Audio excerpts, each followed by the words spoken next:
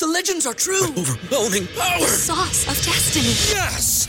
The most legendary sauce has arrived as McDonald's transforms into the anime world of WickDonald's. The greatest flavors unite in all new savory chili McDonald's sauce to make your 10-piece Wick Nuggets, fries, and Sprite ultra-powerful. Unlock manga comics with every meal and sit down for a new anime short every week only at WickDonald's. Ba-da-ba-ba-ba, go! And participate in McDonald's for a limited time while supplies last. Go to get your game on. Go for the beers. Go for the cheers. Go for the hit and the hits. Go for the stakes and the stakes. Go to get your parlay on. Go to get your party on. Go for the scene. Go for the screens. Go for the gallery. Go for the win. Go to Ocean. Visit theoceanac.com to plan your visit. Philadelphia fans, we're cut from a different cloth. Born into a brotherhood and bonded to our team for life. We believe anything is possible because we've witnessed the impossible. While we may be from different neighborhoods, come Sunday, we are one, and we will be heard. Pondley Hockey, official partner of the Philadelphia Eagles.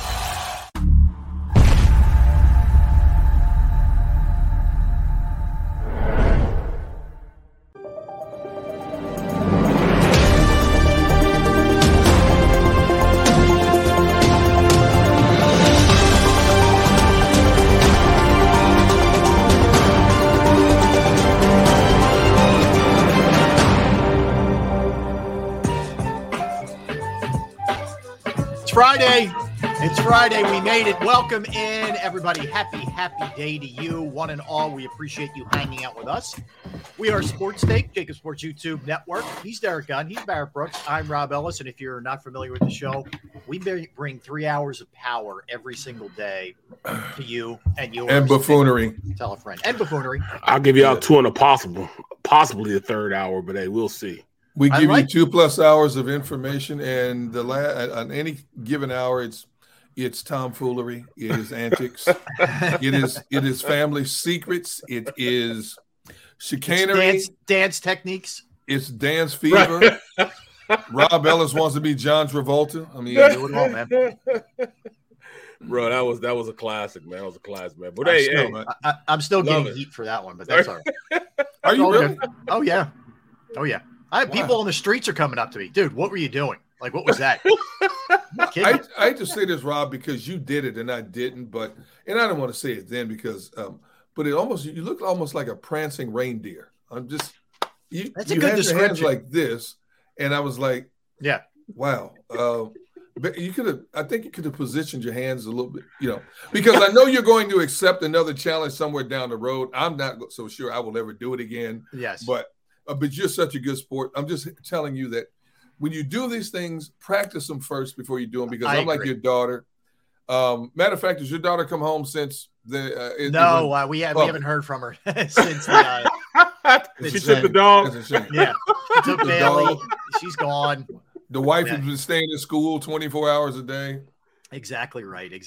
But we see everybody. What's up, chat section? What's up, Mama Brooks?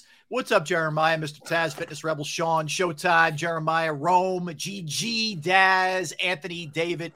Jeremiah, if I missed anybody, my apologies. We appreciate you guys. We love you guys hanging out with us each and every day. So we hope you're doing well on this Friday. Barrett, I like that lid, first of all, man. That is a sweet lid. NFL alumni, thanks, bro. But Mom, tell your son to stop texting me. So what? The Browns beat the Steelers, Mom.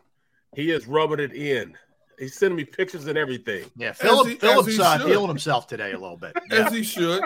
You know, if it was the Eagles beating the Browns, you'd be all over him. Oh, no question. If the Steelers would have won, I'd have called him bright and early. I'd have probably woke him up. Last night. Yeah. Wow. Oh my goodness. But yeah, man, they put and I knew it was gonna happen. I told you guys it was gonna happen, right? Pittsburgh's got problems, man. I saw a stat and I was shocked. Pittsburgh is 0-6 without TJ Watt. That's correct. That is dead on, Derrick. Yep. I was shocked. I was like, really? Yeah. One of the defensive MVP? Yeah. Oh, yeah. But, yeah, you think about it. So they won the first game of the year, right? He played. What did he play into? The third? I can't remember what it was, right? And then they lost last week to the Steelers or to the Patriots, right? And then they lost Thursday night. Right. It's that, and they don't have a quarterback right now. If the Steelers, I will say this: if the Steelers had a better quarterback, they'd have won the game last night. That was a winnable game. It was. It wasn't. I was waiting to see poor quarterback play. Brissett outplayed Trubisky, but Trubisky didn't play that bad. He was like you seeing ghosts. Yeah. But he didn't play that bad. I mean, neither quarterback turned the ball over. Yeah, look, Brissett's doing exactly what they need him to do. Don't make a lot of mistakes. Yeah. Let your running backs, take this thing over. Get your tight end involved. He had a really good game. Cooper had a good. I think he's going to get them. I don't know what it's going to look like when Deshaun Watson takes it back over, which will happen eventually with all that money they're paying him. But he's doing a nice job. Well, they hit it on the head last night, and you guys kind of missed it in our meetings today. But they pay Brissett to just be a guy that's going to manage the game. But the best thing he does is play a safe game. He doesn't take risks. He plays a safe game. Yeah. And when you're in that role, that's the best way to be. Your numbers aren't going to be blaring off the page, but they're not going to be the worst numbers in the league either. They'll be very consistent. That consistency is what they're paying Brissett for.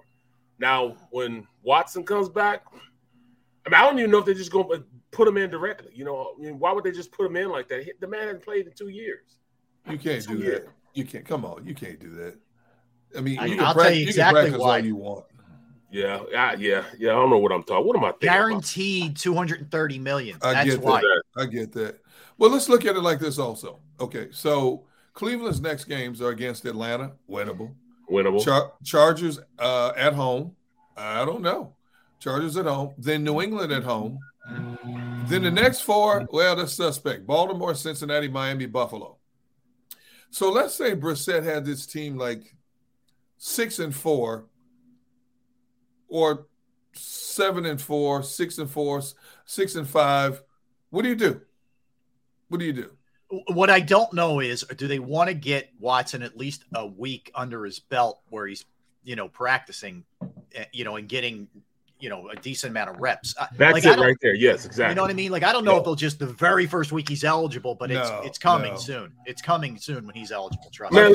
You got to give him a week to get on the same page with Amari Cooper and these guys, man. You can't. He hasn't played with these guys since training camp. He's not allowed near the facility. You got to get some kind of timing down, some rhythm. And Coop looks amazing right now. He looks back to form.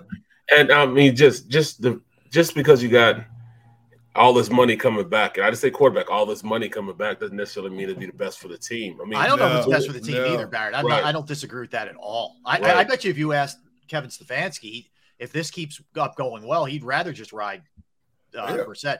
But I think Haslam may say, hey, dude, I'm not paying this guy, X amount to sit on the bench. They'll have four quarterbacks on the roster then. They got Joshua Dobbs and Kelly Mond. Yeah, Joshua Dobbs played decent. Yeah, one of those guys is bye-bye. Yeah. But I mean, Nick Chubb, man, dude, Nick Chubb he's a beast. His lower body strength is sick. People just bounce off him. You know what I'm saying? I mean, it took defensive linemen to literally grab him and scoop him up to stop him from running, bro. I love watching him play. I would love watching all three backs play. Najee Harris is a great back. He's another power back. Yeah. And you Barry, you talk about players that don't practice after practice anymore. And after we did our show yesterday, I'm just scanning social media, and I see this video from Najee Harris practicing earlier this week.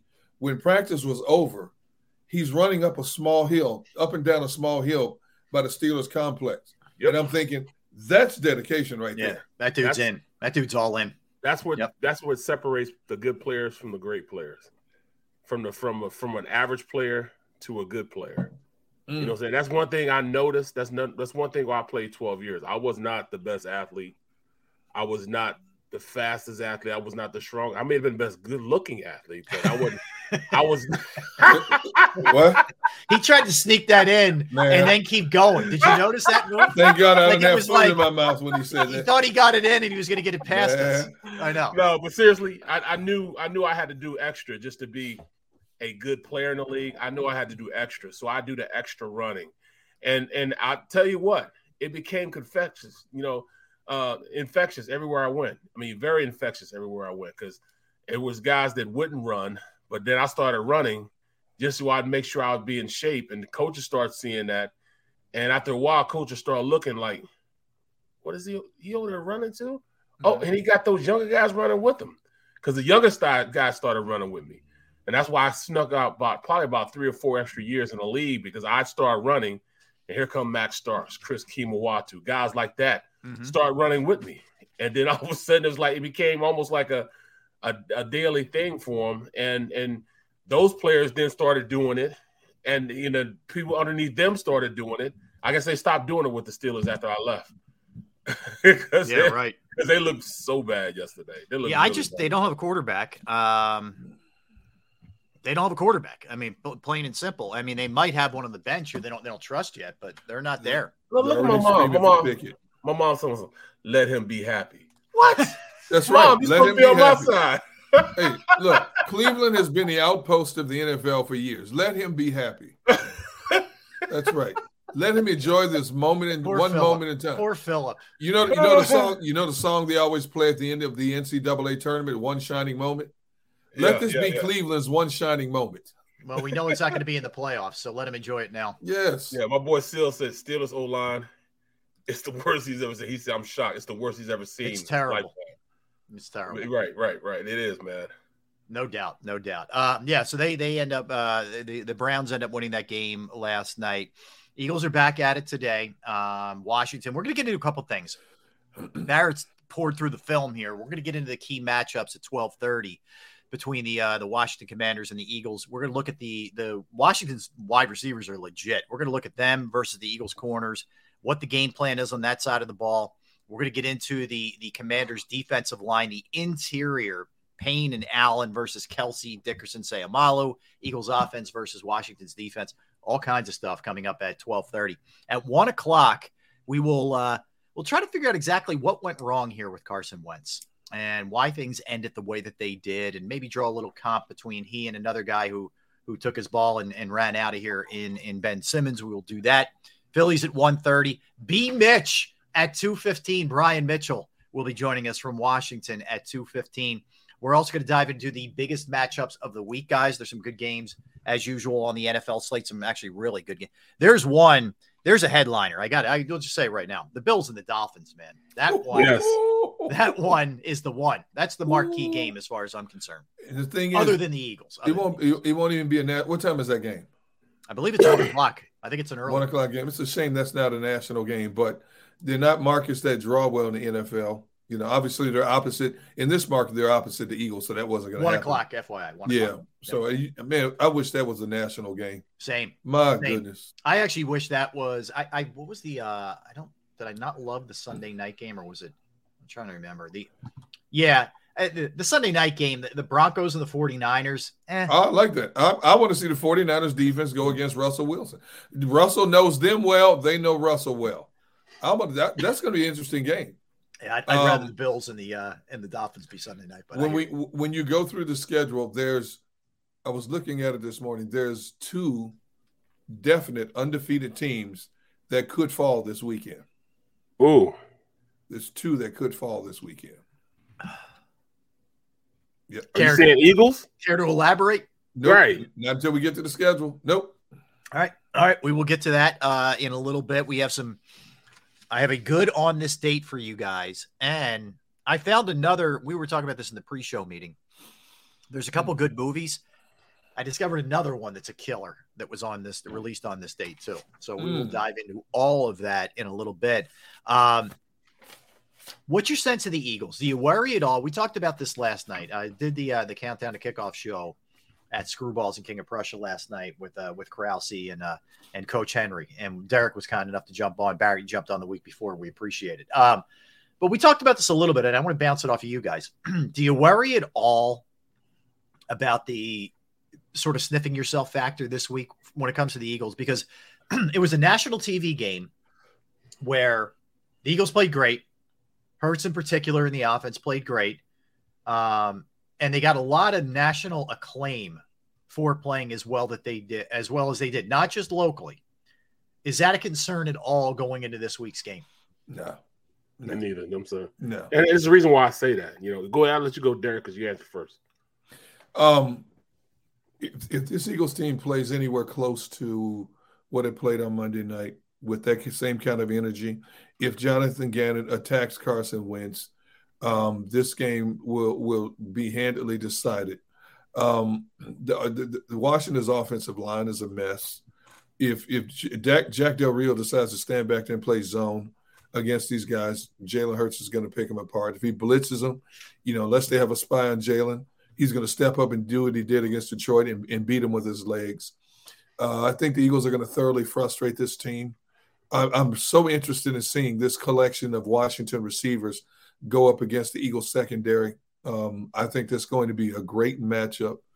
But when you look at the overall talent level on both teams, Eagles by far have more talent than Washington. And I think in the final analysis, even if the Eagles don't play the perfect game, a minute flawed game is still good enough to beat this Washington team by double digits.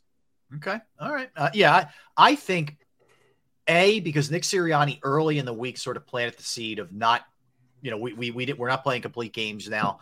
And Jalen, right after the game, Jalen Hurts, we left money on the table right away. I think when your coach and your quarterback are putting that message out there collectively, I think it helps. Plus, you have a lot of veterans. Right. I know there's some younger kids, but you have a lot of Fletcher Cox and Kelsey and Lane Johnson types who I think will keep everybody kind of grounded this week. If anything, I think it's just goofy stuff happens in division games more than it is the Eagles. Heads are pumped up a little bit. Mm-hmm. I just think that the Eagles kind of figured it out this last game in their preparation for playing Minnesota. There was a lot of naysayers, but what they did was, and which made me, think that all right, this team has turned the corner. They got better within. They weren't worried about who the matchup was. Right. They got better with it. If you look at the way Hurts approached the game, he said he needed to get better for what he had to do to move this team forward. So that's exactly what he did. He worked on himself. Slay and the rest of the DBs knew that they had to get better because they didn't tackle well. They let Amon-Ra get loose a couple times. So they took it upon themselves to play better. The defensive line said, look, we cannot be as porous as we were. We had a 50-yard run on us. We couldn't stop the run. So they took upon themselves to get better. We couldn't rush the passer. We couldn't get to Goff. So they took upon themselves to get better. The offensive line, coach cussed them out. We got to play better. No matter who it is, we got to play better. So me, in my mindset, I'm thinking it doesn't matter who they're playing against. They could have played against anybody, including the Bills. They were not going to lose that game last week on Monday. They weren't going to lose it. So if they keep that same mindset, and the reason why I'm a firm believer in that mindset is because I won a championship. I won a Super Bowl. And the mindset that we had when we had the most success was that of, all right, I'm going to practice it against my guys here. And I know I'm playing against the best defense, the best offense, the best special teams in the NFL. So if I can beat these guys here, it'll be easy on Sunday. And when we stepped on the field, that's what we felt. We were the better team. And when you feel as though you're the better team, you do what you want to do and dictate tempo and have the other team adjust to what you're doing. And I think that's what they did this last game. We're getting better. We're not worried about who the opponent is. A bunch of nameless and faceless jerseys. We'll worry about ourselves. We'll get better, and that'll make us play better for whoever we're playing. Interesting, man. Well said. Well said. Yeah. That's a strong statement right there. So, with that said, let's dive into the power rankings, fellas. Let's dive into the NFL overall top 10 AFC, NFC, and let's see where the Eagles fall after Barrett just says that. All right, 1 minute. I'll take first crack. I'll work my way up. 10, I have the Ravens. 9, I have the 49ers. 8, I have the Packers. D-Gun. 7, I have the Eagles. 6, I have the Rams. 5, I have the Chargers. 4, I have the Bucks. 3, I have the Dolphins. 2, I have the Chiefs. 1, I have the Bills. Now, I think there's a lot to debate with 5, 6, 7. 5 Chargers, 6 Rams, 7 Eagles. You could debate the Eagles because you should be ahead of both of those teams that have a loss. Some of this is projection. Some of this is I need to see a little bit more from the Birds. But that's my list. What do you guys think? I can't find my list. Very good. You what? I can't find my list. All right, man. We'll have Derrick. We'll have Derrick go. Derrick and I can. You need to jump off, Barrett. You jump off. Should I go real slow to give Barrett a chance to get his list done? Where is my I will list? go slow for Barrett. Come on, guys. Come on. You guys all right, terrible, let me go. All right. Number 10, I have San Francisco. Number 9, I have Green Bay. Number 8, Baltimore. Number 7, Rams. Number 6, Eagles. Number 5, Tampa Bay. 4 Chargers, 3 Miami, 2 Kansas City, 1 Buffalo. We're pretty close. Yeah, we aren't far off. We really kind of differ just like 6 through 10. Barrett's still studying. Yeah, I got to redo this damn list, man. I did it downstairs with him. I did it upstairs. All right, you got to grab my coffee. You want to grab it or you want to wait? No, I'm gonna go ahead and do it right now. All right, you gonna wing it? There's so many ifs. Rob, let's collaborate while Barrett reconstructs his list. Here's what I think, Derrick. I think the Rams are gonna start to play better football. Stafford's got to clean up the turnovers, but I think they will play better. Okay, I'm not telling you they're going to repeat, but they're going to be better than what they've looked like so far. Because they almost blew that game last week to the Falcons. Even so wasn't with Jalen Ramsey. Yeah, I think the 49ers, now that Jimmy G's in place, there's like stability. They'll keep getting better. I think the Packers, they got the clunker out of the way early. They're going to be fine. I still think it's a couple of weeks. Green Bay's a couple of weeks away from getting on the same page with those young receivers. Well, they have a huge one this week. That game is enormous. It is, but it's falling more in their favor only because Tampa Bay has lost Mike Evans for this game. We don't know Chris Godwin's status. He's nicked up. They lost another offensive lineman. The defense is going to give Green Bay fits, as it always does. Rodgers always struggles against Todd Bowles' defense. It's going to be interesting. But I think those teams are on the come. Like, I think they're climbing, and they're going to get better and better. It's not to say the Eagles aren't either. I think the Chargers probably should have won that Kansas City game, and they should be sitting here at 2-0. And but the Bucks, I don't know. I mean, their defense is only giving up 6.5 points per game. Yep, they're phenomenal. We always talk about the offense with all they're missing, and they are going to be missing a lot. But that defense is still phenomenal. Absolutely. The Dolphins are a scoring machine right now, which warrants, and they're 2-0, which warrants them in a top 3 with Kansas City and the Bills. So I think you're debatable once you get past 3, and I guess you have to give the Bucks their props. They're 4-0. I mean, they're 2-0, but after that, it's up in the air, I think. Yeah, there's still 6 teams undefeated. Projecting Miami that high was based on a 1-game sample in terms of what they did against Baltimore defense that's pretty decent. Now, let me see what they can do against this Buffalo defense. And they have this one at home, which plays in their favor as well. If they put up 30, let's say they put up 30 on Buffalo, and I don't mean garbage time 30. If it's back and forth, if they put up 30 on Buffalo's defense and they still lose by less than 7 points, Miami's legit to me. Hold on, but you guys are downplaying what they're doing on defense. No, I'm not, because you heard me say defense won the game for them the first game. I'm not I'm not downplaying their defense. I'm just saying when you start playing some of these teams like the Buffaloes, you got to put points on the board. I mean, let's face it, you got to score. Now, if they can score 30 on Buffalo's defense, and even if they lost a close game, to me, Miami's legit, because you went with projected to be the best of the best toe-to-toe until the bitter end. You just didn't have the ball last or something like that. A field goal wins, something like that. But to me, this Miami team is 100 times better, even in a loss, a close loss, 100 times better than the Miami team a year ago. To me, they're 4. They're 4th in the league. Okay. I put them Who's at third? 4. I put the Bucks at 3rd. Based on their defense. Based on their defense. Yeah. And the number 1 quarterback to ever play the game. I think that's fair. Yeah. I mean, I put Chiefs number 2. Yep. Oh, and then Buffalo number 1. Well, what's your total top 10? I got the 49ers at 10. Okay. Green Bay all the way back at 9. It was hard for me to put them up there, man. I know. All the way back at 9. Then I put the Chargers. The Chargers at number 8. Ooh. Ravens at number 7. Ravens ahead of the Chargers. Yes, Ravens ahead of the Chargers. I went Rams at number 6. Okay. Then I went the Eagles. Okay. Then Miami, Bucks, Chiefs, and Buffalo. I think the only one that's debatable is the Ravens ahead of the Chargers. I think that one's debatable. Well, you know, they lost. They lost to Miami, and the only reason they lost to Miami, it was an assignment bus. Those were assignment buses. Yes. Yeah. That wasn't as though they beat them physically.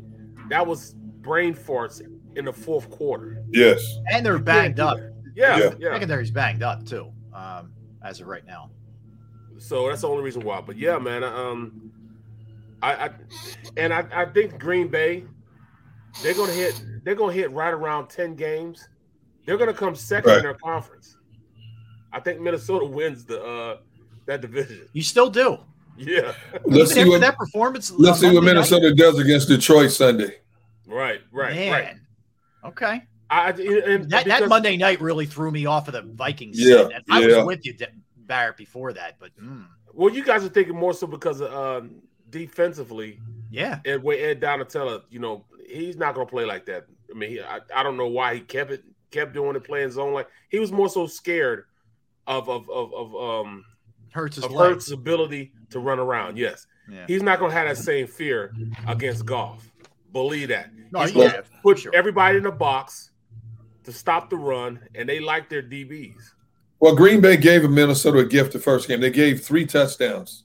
Yep. That could have been a different game. Absolutely. And then, of course, they completely got dominated on Monday night. Now, this Detroit team thinks they can win. And when you think you can win, all of a sudden you find out you can win if you give a maximum effort. Detroit goes to Minnesota, and they're going to be playing on that fast turf. That's going to be an interesting game. If Detroit wins that game, I might have to start putting Detroit in the top 10 rankings. Yeah, if they win that, that's going to make the Eagles win all the more impressive. But yeah, I think Detroit. The big question with them is their defense. I mean, they're other than Hutchinson, their defense kind of generally. Their offense, that's a pretty good off, and Goff's playing pretty well. Dude, even though nobody wants to give them any kind of credit. Their defense is good, man. Their defense is pretty good, man. They're above average. Yes. And I'm starting to love this defensive line that they have, bro. Like number 79, I keep on forgetting his name. And that's bad that I'm doing that, man. I need to stop that because he has played well enough that I should know his name. Number 79. I just know his number. All right, John Kaminsky. Let's give them a little love. Kaminsky is the guy you're talking about. You got Kaminsky, Aiden Hudson. You got McNeil. The kid Rodriguez playing. My boy Rodriguez. Yeah, Barrett didn't like him in training camp, but he liked him after that game. He said, "Hey man, that boy can play." Yeah. Not after the game. I'm talking after the last 2 games. Yeah, against the Washington. He plays angry too. Yes, he does. He's got a chip on his shoulder. This kid is 5'11", 235. He plays like he's 6'3". Yeah, Rodrigo. A bowling ball, man. Yep. Rodrigo's legit. And here's the interesting thing. The one team that we all left off our list, and I know my reason why, but I want to hear your reason why. Neither one of us put Arizona on the top 10. After what they did. Why? Because you can't sustain an entire NFL season playing like that and thinking you're going to win like that. That's what Kyler Murray's claim to fame is. I agree with Barrett, and I also think that was more the Raiders doing something to their own bed than Arizona coming back. Okay, I tried to clean that up a little bit, but I think that was a Raiders collapse versus. And look, give the Cardinals. Kyler Murray made plays that there are very few, if any, human beings on the face of the earth can make. Okay, I'll give him props. But I don't think most teams are going to cough it up like the Raiders did on that situation. Oh, look, Michael Stevens says he thinks Detroit will be a wild card this year. I think they're that I good. wouldn't go against it. I wouldn't go against it. I think they're that good. Yeah. I think they're in like the 9-win conversation. Yes. And that may get you in. It got the Eagles in last year. Yes, it did. Oh, okay, and that's crazy that we're thinking about this team like this, too. Yeah. Okay, so and I'm glad both of you said that about Arizona, and it was more of a Ravens collapse. But Raiders, a Raiders collapse. But yet we all have the Ravens on our list, and they had a major collapse. They don't have a running game. They're down 2 running backs. The quarterback is the whole offense, running the ball, passing the ball. The defense is good, but we put the Ravens on our list, but we didn't put the Cardinals on the list. You're not wrong. I mean, maybe some of that is just like organizational reputation. There you go. I'm being honest. I'm not a Kingsbury and Kyler Murray fan. I'm not. Yes. That's exactly what it is. That's the reason I didn't put him on my list. That's what I was trying to get you guys to get to. I just don't like Cliff Kingsbury's way of coaching the team. I don't either. I don't like. Somebody said Kyler Murray running around looked like a toddler and a toddler on juice. Watch when he runs. He takes these little baby steps, but you can't catch him. No, you can't. You can't catch him. Nope. Fast is all outdoors, man. Yeah, he is. All right, let's come back and let's really dive into this Eagles-Washington game and the key matchups. As I mentioned, Barrett's all over the tape, the All-22. He's watched a lot of Washington as well.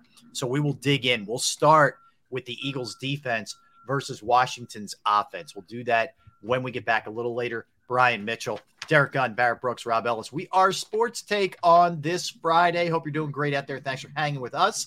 Let's talk about Jim Murray and Principal Financial Group, because knowing who to trust with your finances can be scary. You know how hard you work. You try to put money away. You're trying to invest it the right way. You need the right person, and that is Jim Murray from Principal Financial Group. Whether it's retirement planning, 401k review, insurance review, you have a small business, you're looking to figure out a way to get your employee benefits off the ground, that's another resource that Jim can help you with. I've entrusted my IRA, a couple of 401k rollovers to Jim, and I couldn't be happier.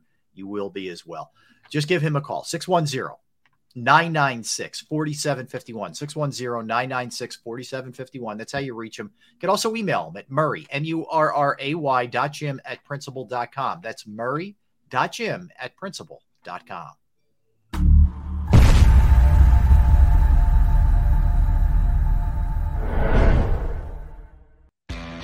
Go to get your game on. Go for the beers. Go for the cheers. Go for the hit and the hits. Go for the stakes and the stakes. Go to get your parlay on. Go to get your party on. Go for the scene. Go for the screens. Go for the gallery. Go for the win. Go to Ocean. Visit theoceanac.com to plan your visit. The greatest fans on earth. It's a bold statement, but would you expect anything less from Philadelphia? 58 years of heartache creates a toughness, a grit, a resolve not found in most. Sure, our prayers were answered, but now that we've had a taste, we're looking for more. Pondley Hockey, official partner of the Philadelphia Eagles. Action News at 11 with Rick Williams. It's the team you trust to bring it all together. The stories that impact your community, a sports roundup for the locals, and the AccuWeather forecast you depend on. Action News at 11 with Rick Williams. Go passionately. Go fearlessly. Go confidently. Go Birds! Go confidently towards your goals with First Trust, Philly's hometown bank for nearly 90 years, and the official bank of the Philadelphia Eagles. We're focused on getting you over the goal line. So go with conviction, go with trust, Go Birds!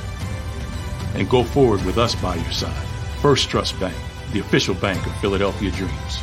Oh, and go Birds.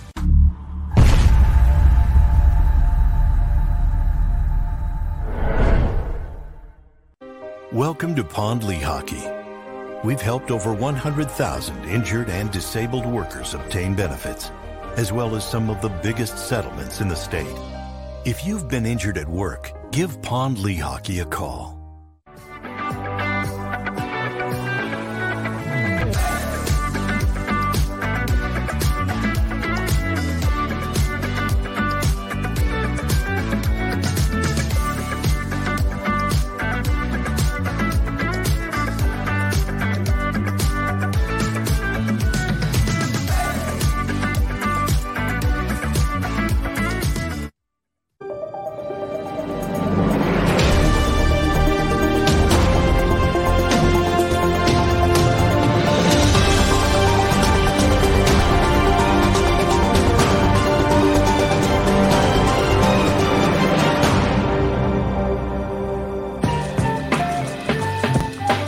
What's up, everybody? Happy Friday, one and all. And man, if you're in our neck of the woods in the Delaware Valley, it's fall, man. Gunner's in depression. It sucks. It sucks. It is legitimately kind of chilly out today. With a capital S, it sucks. I thought as soon as I stepped foot outside today, I'm like, Gunner, I thought of you right away, man. I know, man. Absolutely, yeah. That's exactly what I thought about when I woke up this morning. I let the dogs out.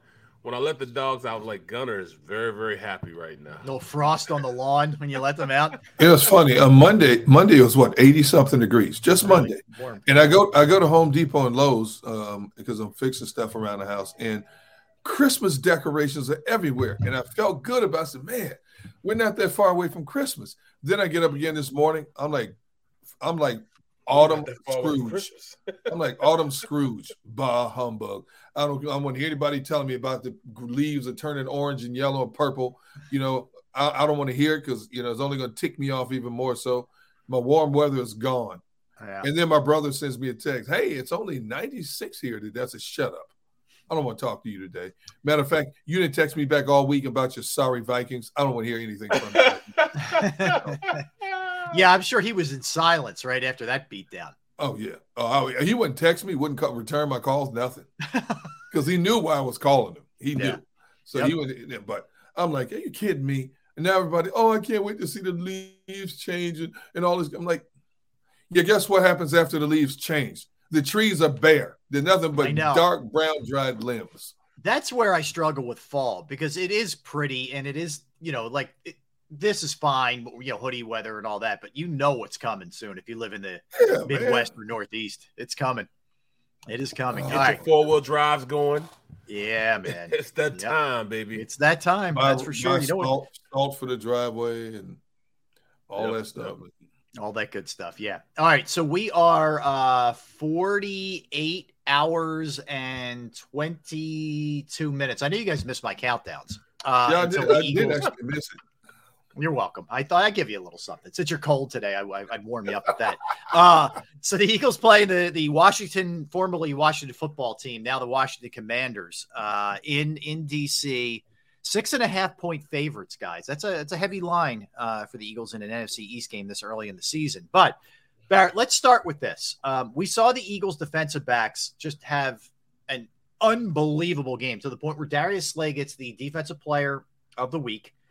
James Bradbury acquits himself very well, as does Avonte Maddox. You know, these guys really shut down a killer in Justin Jefferson, and in the entirety of the defense played excellent. But let's focus on Eagles defensive backs versus Washington's, you know, tough group of Terry McLaurin and Jahad Dotson and Sims and Logan Thomas, et cetera. This is not an easy group. They've gone against three straight. I mean, with St. Brown in Detroit last week and now this. It's a big challenge here.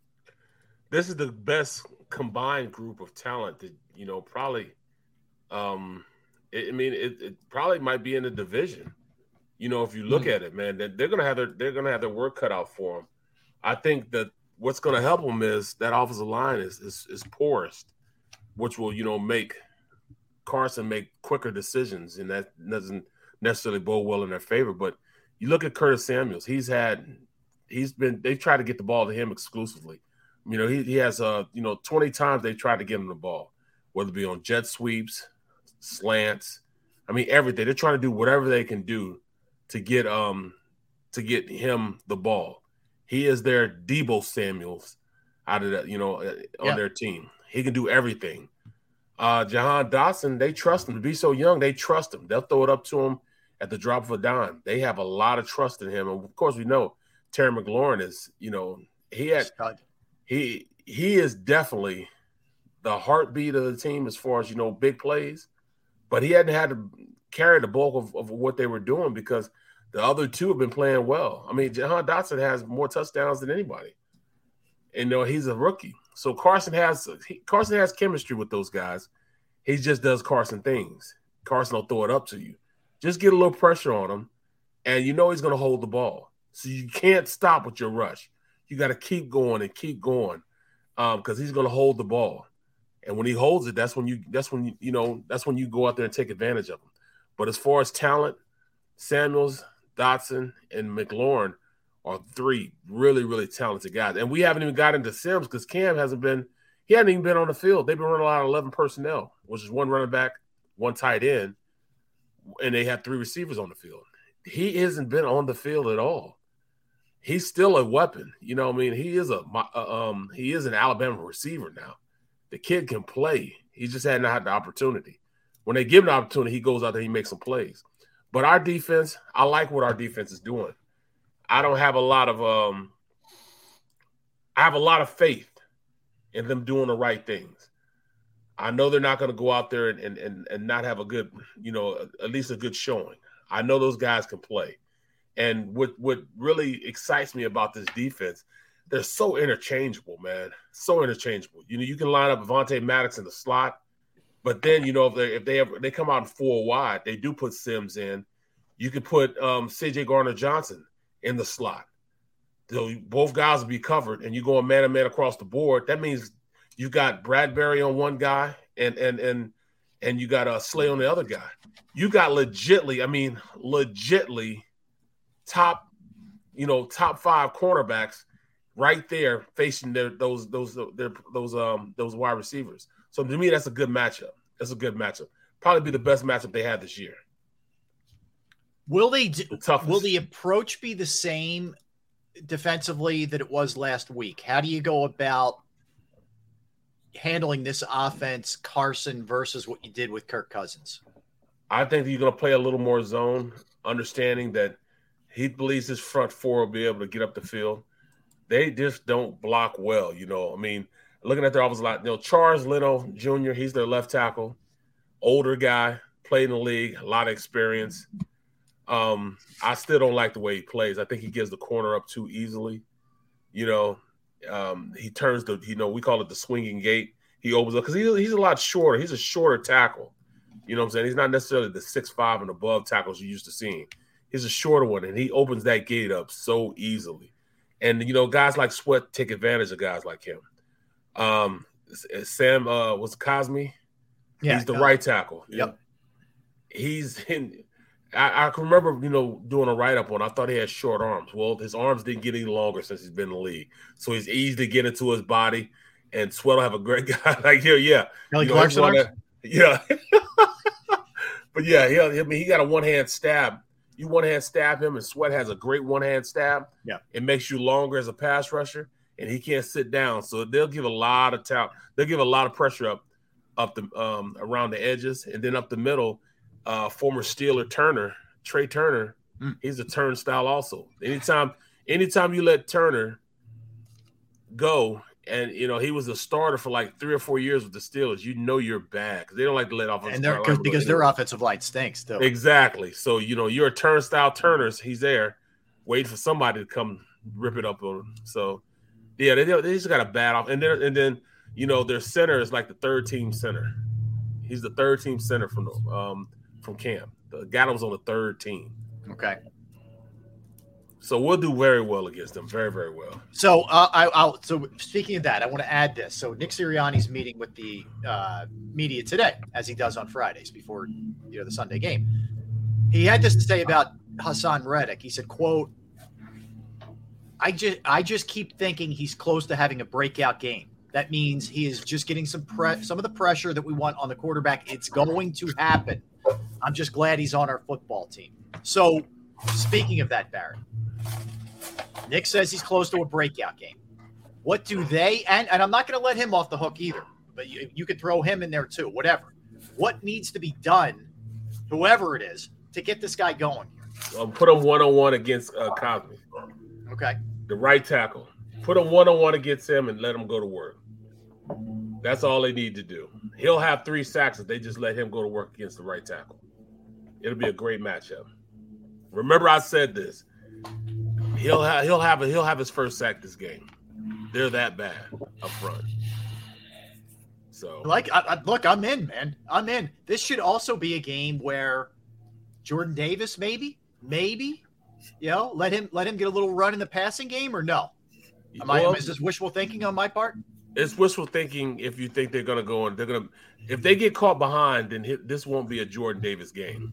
But if they keep it close, it'll be a Jordan Davis game because then they'll start pounding the rock with Antonio Gibson, who's pretty good. I'm doing my little write-up, my prediction write-up right now. And one of the things I'm stressing, you cannot let them start running the ball because Antonio Gibson is a big, strong back that can play, just about anything. As far as, run in between the tackles, he can catch, it's very, very good, man. So this is going to be a game in which you'll see the Eagles control the line of scrimmage. They'll definitely control the line of scrimmage on defense and offense. But there's, the key matchup is our DBs against their wide receivers. That's going to be much watch TV, man. Much watch TV. All right, so let's go there. We know what happened last week. Devontae got going last week. AJ still had a solid game. They got everybody involved. Pascal was involved. Goddard involved. And they were able to move the ball down the field. Quez Watkins, he hit him on a long one. How do you attack this Washington defense from that standpoint? They're going to want to stop the run because they know and they're everything. Bad against the run, by the way. Bad, yes. So they've got to keep somebody in the box to help. And, that's all they have is really a box safety.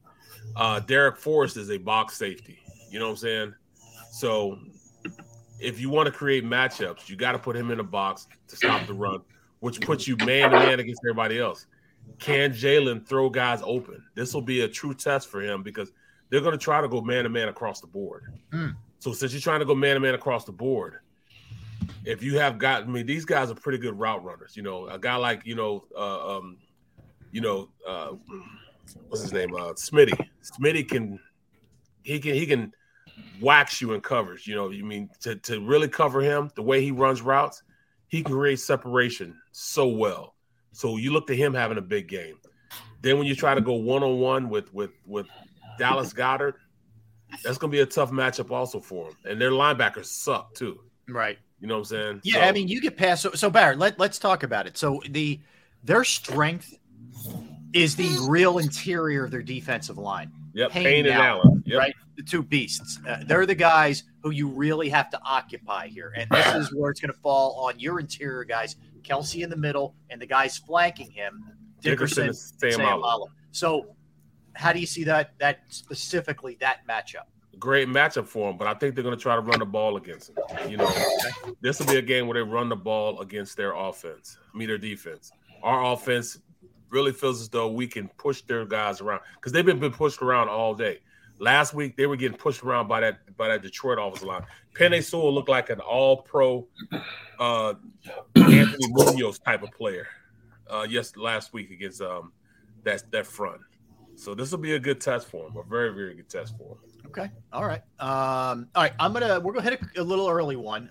There's apparently some technical difficulties, so we will take an early one here, and we will come back and we will keep cracking Eagles and Washington. Brian Mitchell a little bit later. We got all kinds of good stuff coming up. We are Sports Take, Jacob Sports YouTube Network.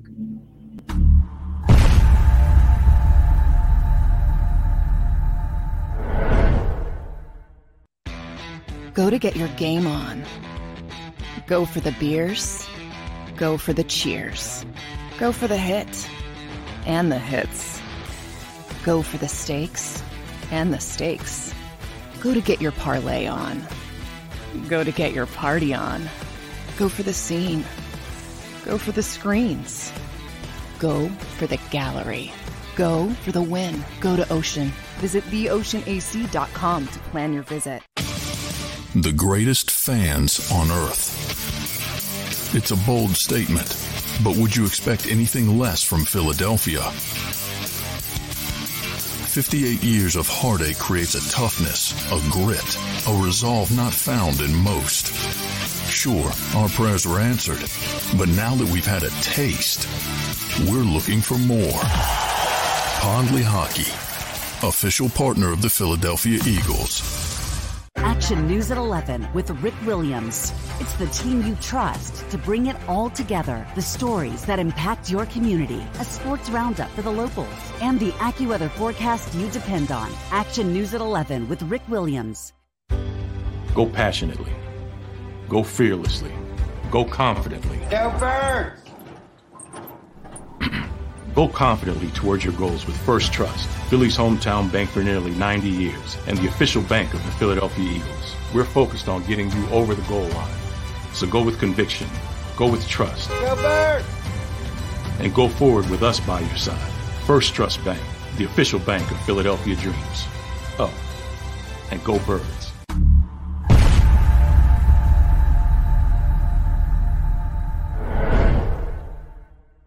Welcome to All right, welcome back again, everybody. Sports Take, Jacob Sports YouTube Network.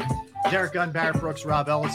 Sorry for some technical issues, guys. Not on our end. This is a YouTube issue that really everybody's experiencing. So, we'll battle through. So for those of you that have hung with us, we appreciate that. And hopefully we won't have any more stoppages or any more shutdowns. Never know when those gremlins are getting in there, fellas, doing their little that elf that the Browns, their new mascot, that guy. I'm blaming him. It's all his fault.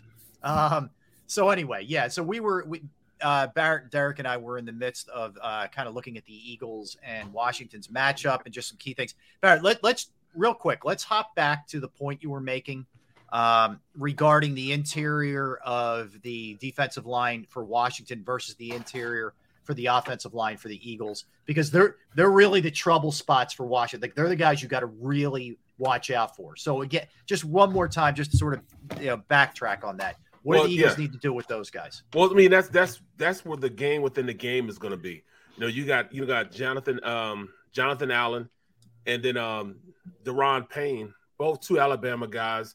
They're the ones that got into the fight last year against, when they were in the Eagles in the game. They were fighting amongst each other. Yeah. They are like the anchors of this whole defense. This is why the defense has had some success over the past couple of years, because of those two up front. Montez Sweat, he's kind of hobbled with an injury, but he's still playing. He's actually the best pass rusher. But I don't think that he's to a level. I mean, he's just like our Sweat. But I think our Sweat is a little better than he is right now. Because he's hobbled. I mean, we're talking about a guy when he left Mississippi State. He ran like a 4.3 at the combine. Crazy athlete. At defensive line. But he's hobbled right now. I think our tackles will go out and he'll be taken care of. And I don't have much fear in James Smith-Williams. He's average at best. It should be a tip though to the tulips with that our offensive line, our tackles against those two. But the two in the interior, they can mix it up. They can play. But they're one of those guys. They're the guys that, all right, they'll go, full go, but then they'll take a couple plays off. Right. They're not the total dominating players that I've seen in the past that they were. So since they're not that good anymore, they play a bare front now. Bare front meaning Navajo front, meaning a 50 front. That's when you have a nose guard head up over the center, and both guards are covered with defensive tackles. They bring guys in, and that's how they run their defense, to stop the run. And that's what they're going to do to try to stop the run of the Eagles. Cover everybody up. That means all 5 offensive linemen will be covered up with defensive linemen. And all right, we're banking on our 5 against your 5, and we'll be able to get up and stop you. We need you guys to be stopped right there. You know what I'm saying? With those 5 guys. Now, once you pass those 5 guys, it's pay dirt, because I don't trust their linebackers being any good. They'll overrun plays. They're not physical guys. They're the weak link in this whole defense. So once they get past them, it's over. And that's what happened with Swift and that Detroit offensive output. Yeah, they were able to drive block those guys, get it to the second level, and they were averaging like 6 or 7 yards a pop. So that's where the Eagles will have the most success. Our offensive line against their defensive line. It's going to be tough, though. Our guy Dickerson he's got to go out there and play. Say Mala's got to go out there and play. They'll have their hands full. But if we can control that defensive line, you can do anything you want to do from an offensive standpoint. Yeah, Derrick, you're talking about a defense in Washington that gives up 29 per game, which is 29, 157 on the ground, 28, 247 in the air, 20th. I mean, across the board, this is not a good defense. I mean, I know the guys that Barrett just pointed out are legit, but other than that, this should be a game where you should be able to run on them and throw on them. I'm surprised Washington didn't spend more money in the offseason trying to fix the back end of their defense. They have been a sieve the first two games, the back seven on this defense. But I was figuring to the equation too, when it comes to a divisional games, everything that makes sense a lot of times doesn't make sense. Yes. You look at what you think is a strength, it becomes a weakness. What's a weakness becomes a strength. You base what you think a team did the previous game on what they should be able to do against, on paper, a weak opponent in the next game, and all of a sudden it flips the script on you. If I was a betting man, and thank goodness I don't bet because I'd be living in my car. If I was a betting man, I'd bet everything I have that the Eagles cover the spread and then some in this game. But because it's a division game and because of what we've seen across the board in the NFL the first 2 weeks, I think I know what's going to happen. I feel pretty good about knowing what I think is going to happen. But I always expect the unexpected when these teams get together. You just do. Carson Wentz could rise up and have one of those games like you're thinking, how in the world did he have this? How did he throw for 350 yards against this defense? His legs, I think we forget Carson also has the capability to escape. Yeah. He's taken some pounding in recent years, but he'll still step up and take off when he has to. And I think he's of the mindset now, and hopefully he does it. He may take off a little bit sooner than he wants because of the fear factor, especially if he gets hit early in this game. If he takes off and finds a seam, I don't like that because that means that Washington still has the ball and they're moving the chains. But he's also good at throwing on the run. He's pretty accurate when it comes to throwing on a run as well. And he's got some guys that can come back and get the ball. And I just don't understand how Cam Sims is not getting on the field because we really got to know Cam Sims last year. I understand you have a high-priced talent you just paid in Terry McLaurin. You have a first-round draft pick that you have in Jahan Dotson, and you have a proven veteran in Curtis Samuel. But I thought Cam Sims also proved his mettle. And when your team is struggling like Washington, they've had to come from behind 2 games. One, they were successful. The other, they were not. You want any and every weapon you can have at your disposal to throw everything that you can at what now looks like an Eagles defense that has played rock solid. So we know the Eagles can cover man for man across the board. You need another guy. You need another X factor in this game in your arsenal. And I got a feeling Cam Sims may show up in this game somehow, some way. Yeah, I just, just with Carson, he is going to make – there's going to be a spectacular play. There's going to be a play that reminds you of what he was in 2017. But I don't think we get through this game without there being some kind of boneheaded play where he's forcing something. I agree. Because he can't help himself, even when he's just playing anybody, like Detroit, any opponent, but especially against the Eagles. I just feel like he's going to be pressing. I'm really going to be interested to see where he starts this game. If he's not totally just jacked up and airmailing passes over hospital balls, whatever. Yes. That's the thing that's going to be like, if he's calm, I'll give him props, but I think he's going to come out jumpy in this game. That's well, if he comes out jumpy, it's because the Eagles defense is starting to tattoo him early. Yep. He's going to force him. He doesn't want to get hit. He's going to serve up a dying quail somewhere. Yeah. Because he just doesn't want to get hit. And he thinks he sees the receiver open. He didn't wait a little longer to see if their receiver's truly open because he's worried about where the pressure's coming from. If you look at one of the sacks that Aiden Hutchinson had on him last week, it's because he rolled to his left right into Aiden. Hayden was still engaged with the tackle, and all of a sudden, Hayden looks up. He's standing right there, and he shed the tackle and just jumped on him. Right. He got one of the sacks there, and that's because Carson had nowhere to go. The middle had collapsed. He tried to roll out of the pocket, and then he stopped. Instead of keeping moving his feet, he stopped and allowed Hayden to sack him again. But I can see that happening with this defense, hopefully. But my bigger concern is I still don't know what to expect from Jonathan Gannon. I would think after what he did last night, bringing the pressure from different angles, bringing it 35, 40%, that will be a consistent part of his defensive design from here on out for the rest of the season. When you look at an Aaron Glenn has given you 2 samples of what their defense is going to do for the whole season. They are going to come at the quarterback from all angles. With Jonathan Gannon, because I've seen two different defenses play, I don't know what to expect from Jonathan Gannon.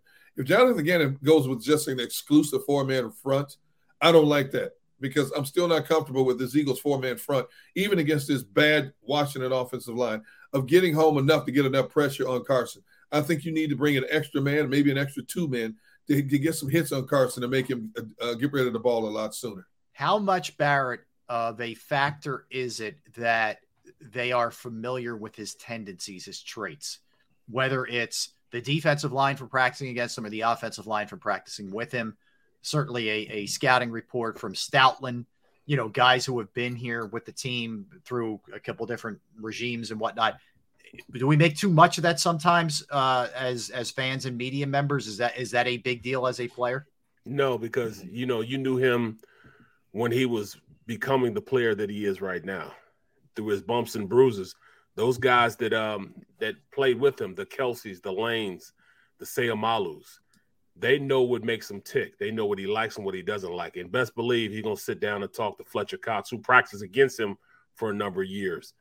Guys like Sweat, guys like BG, who know who Carson is and how to get at Carson.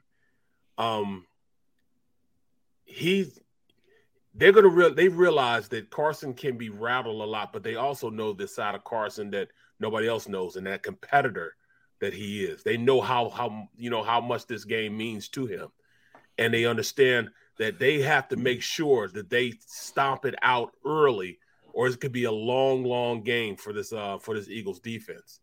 So the intel that we have from Carson's best years, his best seasons, his best years, we're here in Philadelphia.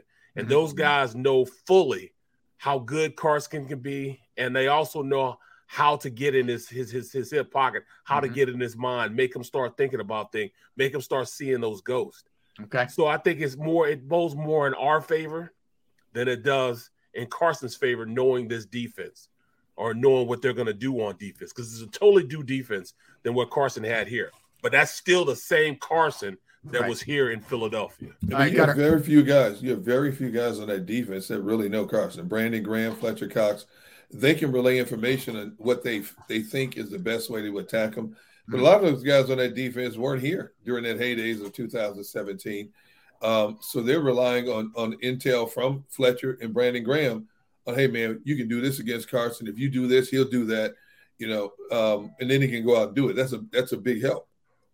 Yeah, from a secondary standpoint, there's nobody was there when he was there. From a linebacker standpoint, there's nobody that was there. Yeah. Wait, was Maddox there? Maddox, yes. No. Maddox didn't win a Super Bowl, did he? No, but he was there for Carson's last maybe 2 years. Last few years? Oh, for that trash year. Well, he was trashed in. He didn't see the good Carson. No, but he was there. I think he was there for 20. Yeah. Possibly 19. So he was there. But he doesn't know the good Carson is from those years into that 2017. Yes, agreed. 2018. Agreed. The good years, that's when you saw the magical Carson. Yep. Everybody since then has seen the terrible Carson. So from an offensive lineman standpoint, you best believe he's over there talking. Hey, remember Carson likes to, because every player has their little idiosyncrasies that they do. Some quarterbacks, they like to fade to a certain side. I mean, they do it unconsciously. They'll fade to a certain side, or they'll fade to what they think is the best side. They do it unconsciously. So Lane will know, hey, Carson used to fade to his side all the time. Yeah. He would always fade to his right because he had Lane over there. So he felt comfortable with sliding over there as opposed to sliding to his backside. Because back then it was Jason it was Jason Peters at the end. And then it was Big V. Yeah. And he didn't really trust Big V. So he would, when he dropped back, but he dropped forward, towards the right side instead of dropping backwards towards the left side, usually where your best offensive lineman is, to your left tackle. Well, so those are little things. Well, how do you guys feel about what Big Sill said a few moments ago? If Reddick is not a factor in this game versus that old line, we will know why he's on his third team in 3 years. Yeah, you heard what I just said. I said this should be a game where he should be lined up. I mean, and you should. That's what teams do all the time. All right, where's the fish at? Who's got him this week? You know what I'm saying? Oh, I got to get my turn at going against the fish, the worst guy on the offensive line. You know what I'm saying? I want to go against that guy right there. And this should be who the fish is Cosme. He should be the guy that they should go after. He should be the guy that they should send Hassan Reddick to. So Hassan Reddick should be playing to his left side the right side of the offensive line. He should be lined up over there and should let him go. Look, go hunt. Go get it. You should have at least a sack and a half against this guy. Yeah, look, I want to see him. I want to see him be disruptive, even if it doesn't result in a sack. I want to see a hit where balls popped in the air or something like that, where he's just hammering once, whatever. I need to see this guy. He's been a non-factor for 2 games, and Nick Sirianni can talk all he wants about how close he is. I don't care about close. I want him to get there. He's a high-paid. He was the biggest free agent signing they made. So Make a play. It's no more excuses for him at this point. All right, Derrick, I want to hit you with this first because you covered and you were in that locker room every single day, basically for his entire tenure. If you could sum it up in a few words, what went wrong with Wentz? Why did it not work out here? And there's a lot. I know there's a lot here. It's a lot to unpack, right? But if you could just hit me with sort of the highlights of what you think went wrong, I'd be curious. Isolation. Plain and simple isolation. Separating himself from the masses. It's okay to have a small group of guys. Every player has a small contingent of guys in the locker room they hang out with, they talk to, they jaw jack with. But when you're the face of a franchise, when you are the leader of the pack, you have to embrace everybody. You have to be all encompassed. And even if you don't hang out with them outside of the locker room, you have to make them feel like, okay, he's one of the guys.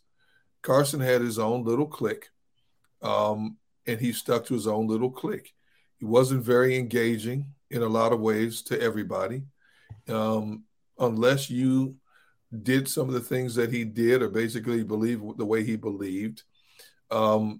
He didn't go out of his way in a lot of cases to embrace other players, and they felt that separation. And then, of course, in the latter stages of his tenure, once he became Rogue Carson, it really turned a lot of people off because a lot of the decisions he made on his own turned out for the worse instead of the better. And as you heard Carson say earlier in the week, I could have been a better teammate. And I think that hits it right on the head. I could not a better athlete, but a better teammate. Translation, I should have gone the extra yards to be more engaging to everybody in that locker room. Football is a fraternity. You don't have to like the guy that you're playing with outside of the locker room. You don't have to go to dinner with them. Your kids don't have to play together on weekends. But when you're in a locker room, you have one common bond. You are the main cog in terms of fusing everybody together to make them feel like one. Head honcho. You're the head honcho. You look at a guy. I look at quarterbacks, Jim McMahon, Brett Favre, quarterbacks like that. They went after everybody. They were class clowns. They teased everybody. They made everybody feel part of that team. And everybody looks up to the quarterback. When you're a high-profile player, everybody looks up to that quarterback. And that wasn't Carson. Carson was very stoic in a lot of ways, didn't open up in a lot of ways, and a lot of people like, hey, man, what's wrong with this dude? And then, of course, there was a reported incident where almost came to fisticuffs with one or two players in the locker room as well. And that caused division because a lot of the players took the side of the other player more so than Carson. Mm-hmm. Yep. And that was all critiqued in the front office. As we move forward, do we really have the right guy to run this team? Now, I'm sure for the Eagles, because this started happening after they gave him that big contract, so they were somewhat handcuffed. Do we really want to eat this big salary? We moved up. We gave up a lot to get him. We just gave him a lot of money. And instead of getting better, it's getting worse. Is this the guy we really want to be our leader moving forward? And then all of a sudden, you got an answer when they draft this kid named Jalen Hurts in the second round, who was projected to go third, fourth, or fifth round by most draft experts. They draft him in the second round. And then all of a sudden, a year later, he's gone. Carson's gone. And they knew they were going to have to eat that $30+ million cap hit, and they were more than willing to do it just to rid themselves of him. So that should tell you exactly what they thought of Carson at that point in time of his career, because this is not an organization that likes to – Howie Roseman is not a person who likes to be under the dark cloud of a heavy cap. Yeah. And he was. Yeah. But that just tells you how badly they want to get rid of him. That's an admission of two mistakes. One, moving up to draft him. Two, giving him the extension. So there's a lot of egg on your face. Not only Exactly. you cap strap, but there's all that too. Barrett, how much of it was watching Nick Foles do what he did psychologically, standing on the sideline? It crushed him. It crushed him because from that point on, when he had to go to work and he see that statue sitting outside of his job place where he saw the second team quarterback get more love than him. And like it or not, he wants all the same love that he feels though the city slighted him because he's the one that got him to the Super Bowl. He didn't win it, but he got him there. And nobody talked about him getting it there. All they wanted to talk about was the mere fact that he Nick Foles will be ever loved because of he won the Super Bowl. And he just couldn't take it.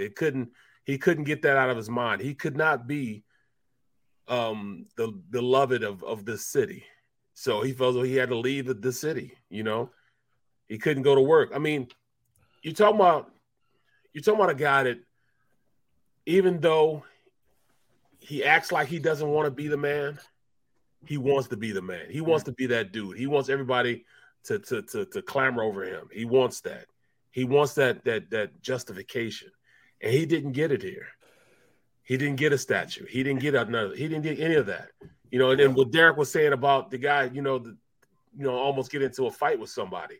The guy that he almost got into a fight with was one of the most beloved guys on the team who never messed with anybody. Loved everybody. Everybody loved him.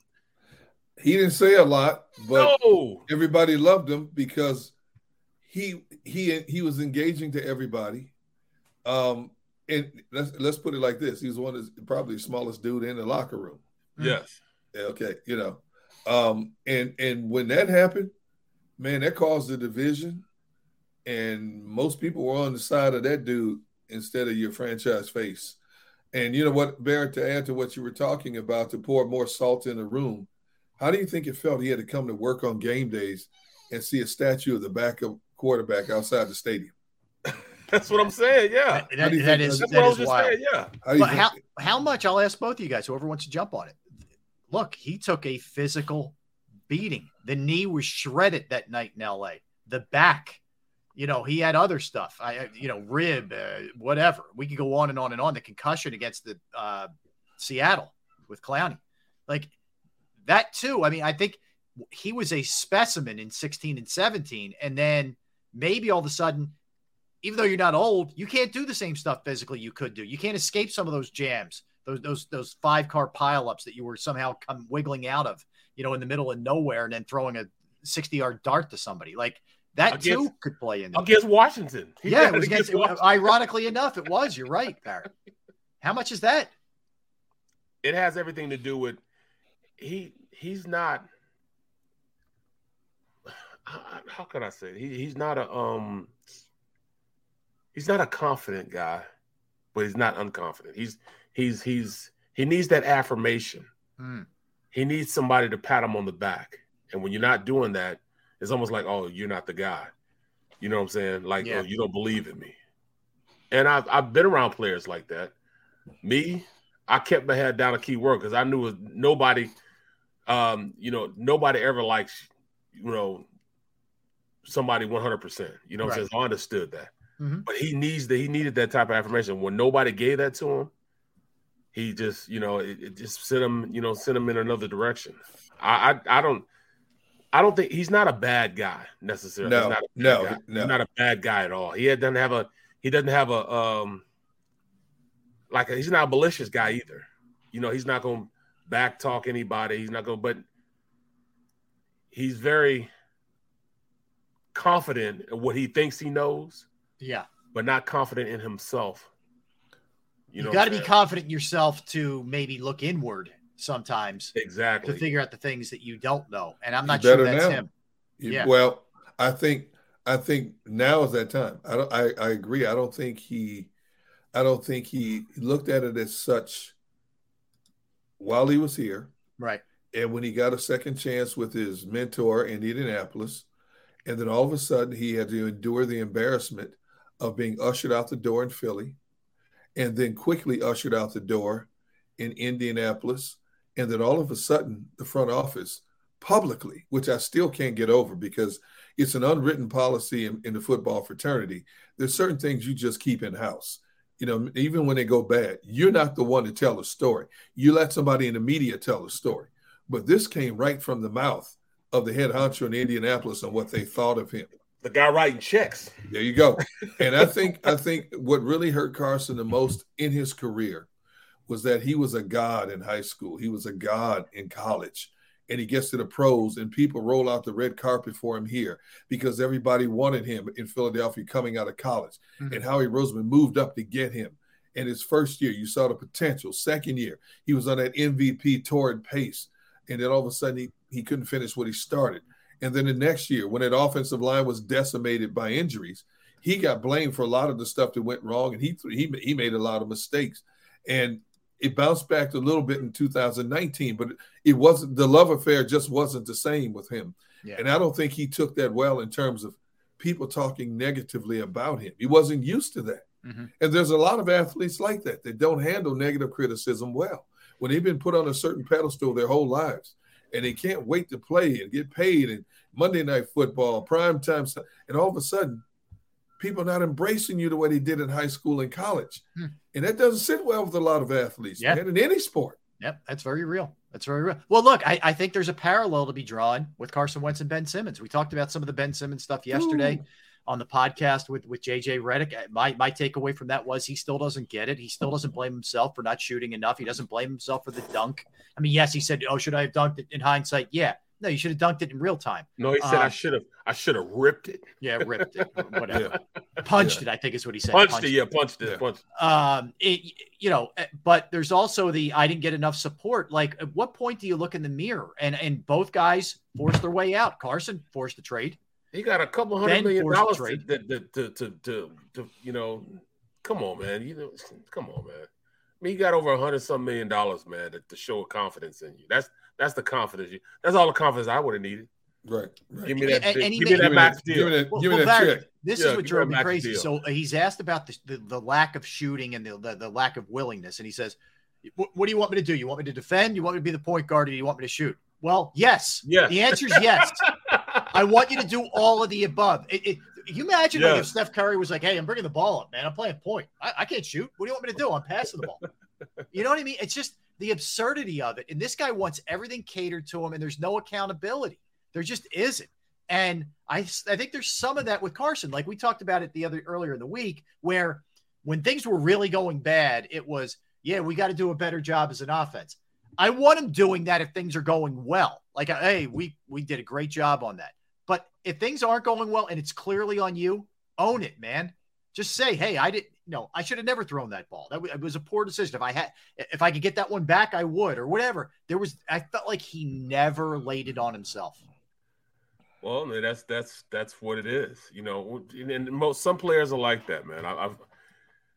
Some players can go back and get some perspective on the situation. Like one guy that did that, and I had lost a lot of respect for him. In fact, I wanted to whoop his ass for a little while. Whoop his butt. I'm sorry, Mom. Mrs. Brooks, he did it again. He made a mistake. Sorry. Yes, I said sorry. See, heat of the moment. But stop covering Ben, Rob.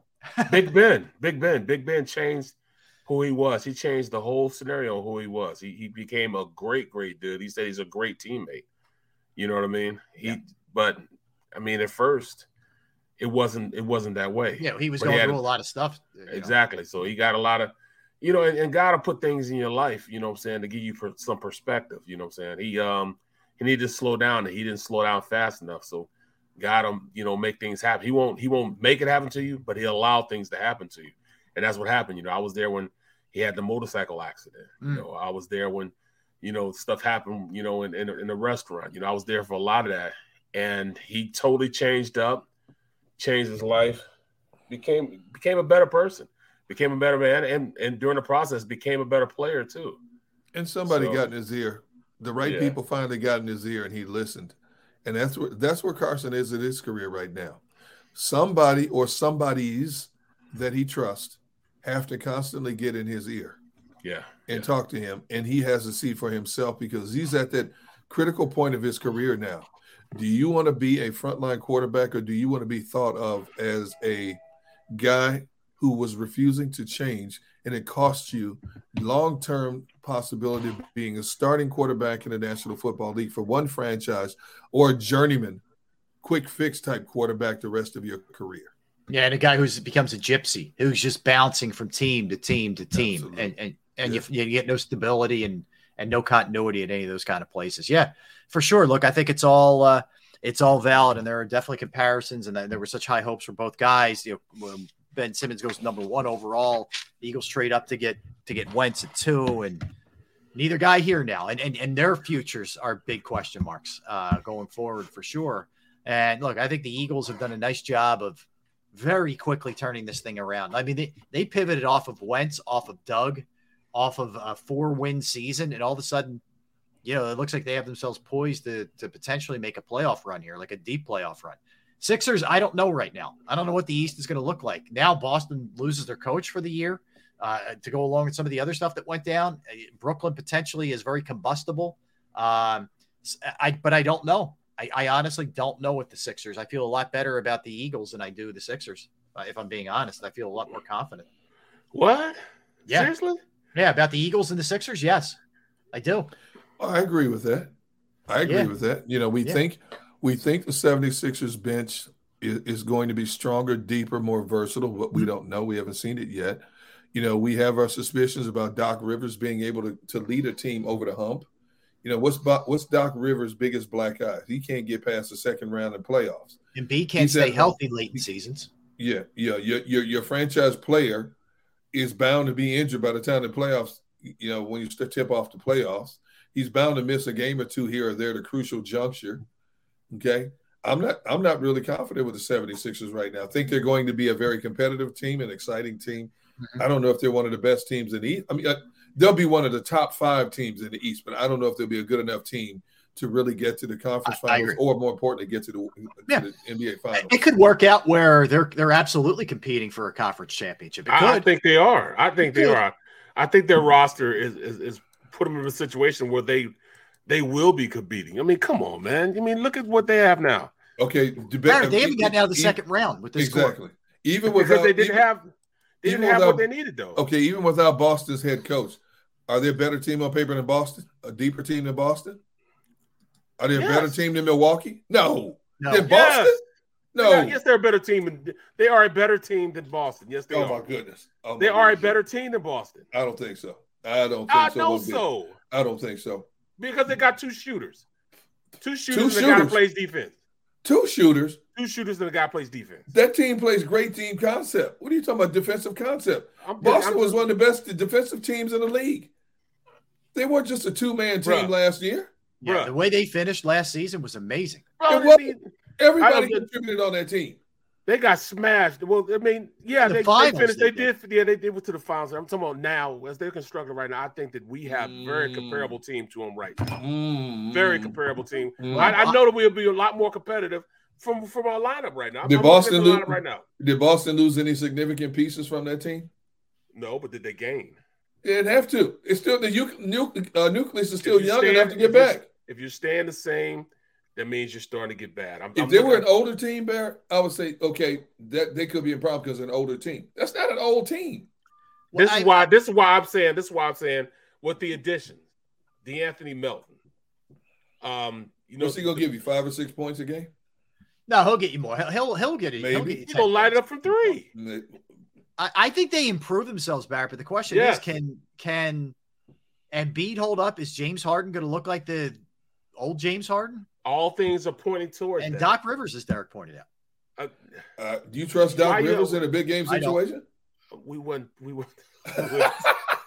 There you go again. Give me a speechless. There you go. We want to talk about Doc, Hold on. man. We want to talk about Doc, 133 Eastern. We wouldn't talk about Doc, man. We talk about players, man. We got better, man. I just think that who pulls the strings? The head coach pulls the strings, right? I'm just saying, yeah. We kept Tobias Harris. We got Joe. I mean, all right, man. All right. Okay. All right, man. All right. So here's what we're gonna do. 215 Brian Mitchell is going to be joining us. We're looking forward to talking to Brian, as we always are. One thing you get with Brian is, well, you get two things. You get opinions and you get honesty. Okay, make no mistake. Man, Brian brings it. So we'll be talking to him. I can't wait to talk to B-Mitch. Yeah, that'll be coming up in the 2:00 hour. We will dig into the big games of the week, which there's some huge ones. Little info on Sean Payton. The Ravens make a move, and a little bit later, I have now accumulated, let's see, 2 on this dates, which I really like. There's killer birthdays, and I found another amazing movie from this date. We're actually stacked in the birthdays, dates on this date, and movies. So we'll do that a little bit later. Hold on, but before we go to break, yes, can we get the stream? The stream, come on now, let them know. What? Look at the roster of the 76ers right now. Oh, here we go. Look at them right now. That roster looks a lot better. We got defenders now. We got really good defenders now. We didn't have that before. We have really good defenders now. Tucker. We have guys that can go make some things happen, man. You know what I'm saying? Come on, man. Better or good enough? I did see that's what. Better, thank you, Rob. Thank you, Rob. But you said Rob. But what Rob said, and I love what he said. We'll come back. We'll talk about when we come back. Better or good enough? There's a big difference. But see, it didn't take much to be better than what they were last year. Yeah, we're all right. We can talk about it. Yeah, let's talk about when we get back. Okay. Barrett wants to go start looking for stats now. That's what he wants to do. Y'all know him like a book. Barrett's gonna start looking up stats and stuff now. I'm just saying, you always got to bring in Doc, man. Doc wasn't bothering you, man. The Doc alone. Doc had an interesting last weekend. Yes. So anyway, all right. So we will do all of that, including the Phillies, who won a remarkable game last night. A rare feat in this day and age, a 1-0 win. Especially over a team like the Braves with that offense. So we'll talk about that as well when we get back. Again, Brian Mitchell on the 2:00 hour. Don't go anywhere. Barrett Brooks, Derrick Gunn, Rob Ellis. We are Sports Take, Jacob Sports YouTube Network. Let's talk about Pro Action Restoration, because Pro Action Restoration is the place that you call if your home or your business or a property that you own has any kind of issues, whether it's fire, smoke, mold damage, whatever the case may be. They're on call 24 hours, 7 days a week. I've gone through this. I've told you this story. It was a weekend. We got nasty rain. My parents' basement was flooding on a consistent basis, and it finally was just such a mess that they couldn't control it. I'm over there trying to stop the bleeding, so to speak. And I said, you know what? I'm going to call Pro Action Restoration. And Pro Action Restoration got right out there on a Saturday. They cleaned it up. The crew was professional. They were clean. The price was reasonable. Every box was checked. They are licensed, bonded, fully insured. They've been serving the tri-state area for more than 2 decades. Pro Action will work in conjunction with your insurance company. Again, water, fire, smoke damage, mold remediation, you name it, they can handle it. Give them a call, 610-623-3760, 610-623-3760, or online at proactionrestoration.com. That's proactionrestoration.com.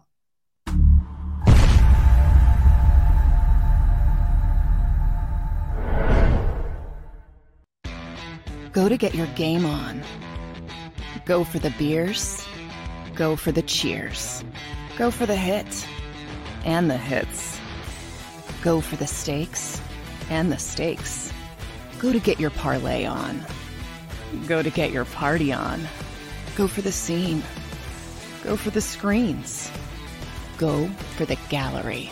Go for the win. Go to Ocean. Visit theoceanac.com to plan your visit. The greatest fans on earth. It's a bold statement, but would you expect anything less from Philadelphia? 58 years of heartache creates a toughness, a grit, a resolve not found in most. Sure, our prayers were answered, but now that we've had a taste, we're looking for more. Pondley Hockey, official partner of the Philadelphia Eagles. Action News at 11 with Rick Williams. It's the team you trust to bring it all together. The stories that impact your community. A sports roundup for the locals. And the AccuWeather forecast you depend on. Action News at 11 with Rick Williams. Go passionately. Go fearlessly. Go confidently. Go Birds! Go confidently towards your goals with First Trust, Philly's hometown bank for nearly 90 years and the official bank of the Philadelphia Eagles. We're focused on getting you over the goal line. So go with conviction, go with trust, and go forward with us by your side. First Trust Bank, the official bank of Philadelphia dreams.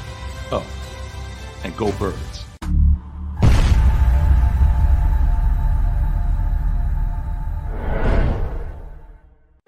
Welcome to Pond Lehocky. We've helped over 100,000 injured and disabled workers obtain benefits, as well as some of the biggest settlements in the state. If you've been injured at work, give Pond Lehocky a call.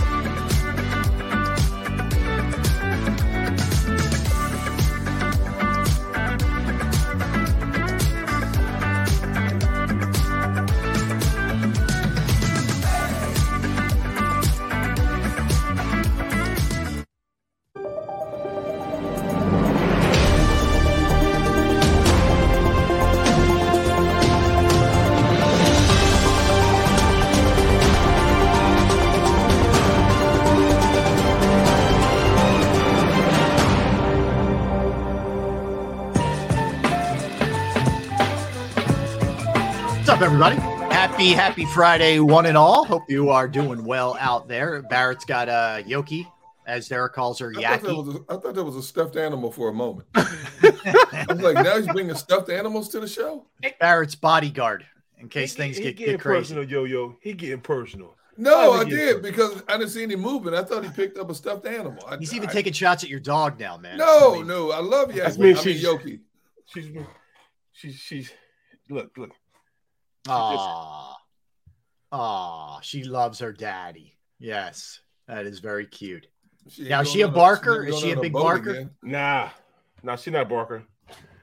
Not at all. I bet she won't be taking any more boat trips. No, it's not right. I try to take her on on the pontoon, and she wasn't good with that either. No. She said, ooh. She wasn't good with that either. Scooby-Doo. Oh man. All right, so we'll get back to football in a second. Phillies win last night 1-0. It was a game they really needed badly. It was a measuring stick kind of game. It's a measuring stick kind of series. They get a really good performance out of Ranger Suarez, who goes 6 innings, doesn't allow a run, gives up just 5 hits, 4 strikeouts, 83 pitches. It was just what the doctor ordered, where you didn't kill your bullpen. But I will say this. I thought Rob Thompson did an amazing job last night managing the pen. We know that Sir Anthony's been bad. Robertson's been bad. Hand's been bad. Guys are just, kind of run down. So what did he do last night? Basically, he used Eflin in a high leverage situation, and Eflin gave him 1 2/3 innings and looked excellent. Didn't give up a run, no hits, 3 strikeouts, no walks. He used Alvarado for a 4-out save, finishing off the 8th into the 9th. 1 in the 3rd, 1 hit, no runs allowed, 2 strikeouts. That's what you do in the playoffs. And he managed a playoff game last night. And I think he knows the urgency, and he knows the rest of the way. There ain't a whole lot left, man. There's 13 games left. There's got to be, a sense of urgency with what they're doing. And I thought it was kudos to Rob Thompson. I think Eflin has a defined role now as we look towards the playoffs. This is the second game where he's been the first guy off the bench. Yeah. And he's delivered for them, shutting down an opponent. Alvarado, who knows? Alvarado might be your closer come playoff time. I mean, that dude's throwing I think he should, Derrick. I think you're right on, man. This dude's throwing 101 mile an hour splitter. Yep. And I'm like, what? 101 mile an hour? Are you kidding me? Mm-hmm. He's been the best. Now he's had a couple hiccups, but for the most part, he's been the best one, most consistent out of the bullpen. The thing I like most is the Phillies can feel Milwaukee breathing down their necks. And the Brewers picked up 2 big wins to stop the bleeding over there. Big win last night for them. But the Phillies, they found a way to come back and win that last game against Toronto. And I'm thinking when they got a second inning sac fly from Veerling again coming through in the clutch, I'm thinking, man, one run's not enough to beat this Atlanta team. And lo and behold, it turned out they didn't have to go deep into their bullpen. You're right, Rob. Rob Thompson got the most strategic and the best options he could to handcuff this Atlanta lineup when you went with Eflin and Alvarado, and it paid off. Mm-hmm. Not many times. It's only the second time this season they won 1-0 games. So that should tell you, how rare those games are. Yeah. But for me, as a baseball fan, a baseball purist, I enjoyed that game more so than I did watching like a 10-9 game, a 9-8 game. That brought back a lot of old school memories when you watch those games that were 2-1, 3-2, 1-0 type games. To me, that was baseball at its finest last night. Drama from start to finish because everybody's on edge. Yeah. Atlanta's trying to catch the Mets. Phillies are trying to catch it, San Diego, and hold the Brewers off. Mm-hmm. So much drama in this series.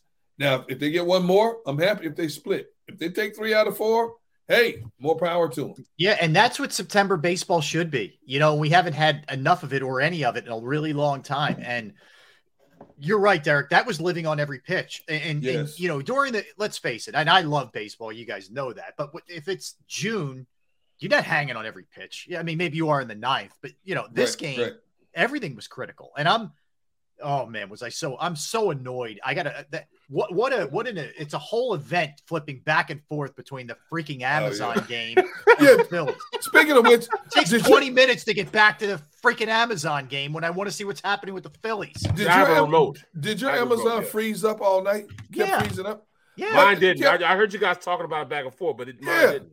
It kept freezing, man. You watching the game.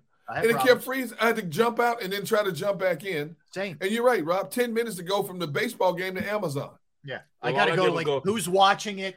Do you guys have that? Like, it's your wife, it's the kid. I'm like, it's me. I'm like, and I'm missing plays because of it, man. Like, get this fixed, man. I don't need this. I'm trying to watch both of your products. Look. Cleveland Steelers. Bam, and it comes on.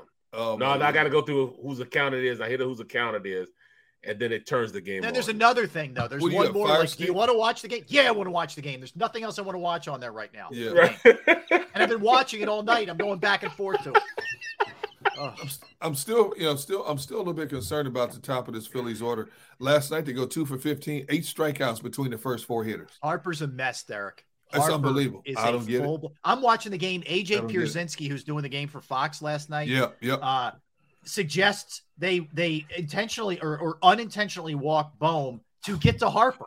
Can you imagine? Yeah, that's what he said last night. And he wasn't doing it in addition. Yeah. He's like, look, I know it sounds crazy, but and I was like, after he said it at first, I'm like, dude, give me a break. But then I'm thinking about it. I'm like, it's not that crazy right now. I'm telling you, Harper struck out twice. Schwarber struck out twice. Hoskins struck out 3 times last night. And then Bohm struck out once as well.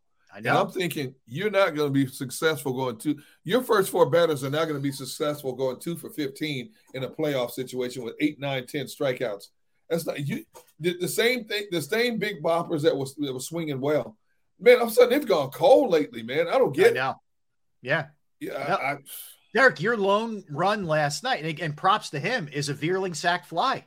The guy who had to go 5 for 5 the day before. Yeah, and won that game. Right. So, like, it's great that you're getting something out of those guys, but you can't keep counting on those guys it's I'm with you. Your big bop, other than I'll excuse Real Muto 100%, but I agree. Your big boys need to start really playing here. Even if you may be able to still get in with them not playing great, but you'll get bounced quick in the playoffs if they don't start showing up. What's the first round? 3 out of 5? Yeah. So, I mean, now, I know. Yeah, exactly. So right now, who would they play right now? So if it ends right now, because of the third place team, they play the Cardinals. If they end up, they're only a half back of the Padres. If they end up in second, they would then play the Braves if the Braves don't surpass the Mets. Wait, did the Padres lose last? Oh, the Padres lost to the Cardinals last night, 5-4. Right. It was late afternoon game. Yep. So now they're within half game of the Padres again. Okay. And 2.5 up on Milwaukee. It's very tight. Like, there's a lot of stuff over the next, 13 games that can happen. There's a lot of things that can happen between now and then. So they got to get him. They got to get Harper. I don't know what you do. He sat him. Was it last week? He sat him down. Last week, yep. Which wasn't a bad move, I thought, just to kind of clear his head a little bit. But I don't know. I mean, I think it's just a case of the guy's pressing a little bit. And the other thing is, and I know he hit his 40th the other day, and he had a big single the other night. But you hope Schwarber can start getting things going here, just to kind of keep the momentum here with the top of the order. That's for sure. All right, so let's dig into some of these big games in the NFL, guys, because we have some killer. I'm going to start with this. Spend a little time on this one. Bills and Dolphins. I mean, you have a Bills team that is lighting everybody up offensively, but also not giving up a lot of points either. And you have a Dolphins team that was down, 21 points at the half last week and came back in Baltimore to win that game. And the numbers between Tyreek Hill and Jalen Waddle and Tua with 6 touchdowns. Sick. Woo! We're nuts. This one's going to be fun, man. I wish I was in Miami to see that game. Yeah, amen. I mean, not Buffalo, because right now Buffalo is too cold for me right now. You know? Already? Yeah, already. September. Dude, he's already done. I can remember covering a game in Buffalo in September. The Eagles were playing in Buffalo in September. Yeah. When I got on the plane in Philly, it was still over 80 degrees. When I got off the plane like an hour and a half later in Buffalo, it was in the 50s. It was dark, overcast, and the wind was blowing. I'm like, man, how the world people – no wonder this is such a depressed city. Man, who in the world wants to live in this mess? I think that was the opener, wasn't it? I think it was the season opener. It was the opener or the second game? Or the second game. Yep. But somebody jumped off sides. They drew him off. Juquay Thomas jumped off sides in that game. Man, get me out of here. I'm gonna tell you this, man. I did a Syracuse spring game. You know, that's not too far from Buffalo. And I did it in the first or second week in April. I did the spring game. No, it might have been towards the end of March. It was towards the end of March. And they hit us with about a foot of snow right as I'm driving into town. Jeez. A foot of snow. I'm like, come on, man. It's almost April. And I'm driving in here and slipping and sliding. It's only like maybe a 4.5, 5 hour drive. Right. Took me every bit of 7 to get there. Yeah. So I didn't want to fly because they didn't have the time. And, I didn't know I could get there, get in and get out, but I should have just flew. Yeah, that's pretty brutal. Hey, let me give you a couple updates on this one. So the Bills are going to be without Dane Jackson, who had that scary injury, if you guys remember, the corner. Yeah. Micah Hyde and Jordan Phillips in this game. What? Oh, yes. Dane Jackson neck, Micah Hyde neck, and Jordan Phillips hamstring. That puts things in a whole different perspective because they still don't have Tre'Davious White back yet, right? Yeah, well, they're still Jordan Poyer's dealing with a foot, Ed Oliver's dealing with an ankle, Tim Settle's dealing with a calf. They're really banged up in this one. Well, who's covering Tyreek? Then you got the speed. I don't know, man. And no Tre'Davious White. He's still rehabbing from that ACL. Yeah, and Buffalo's playing in the heat in Miami. Correct. Yeah, man. This may be setting up for a Dolphin game. Yes.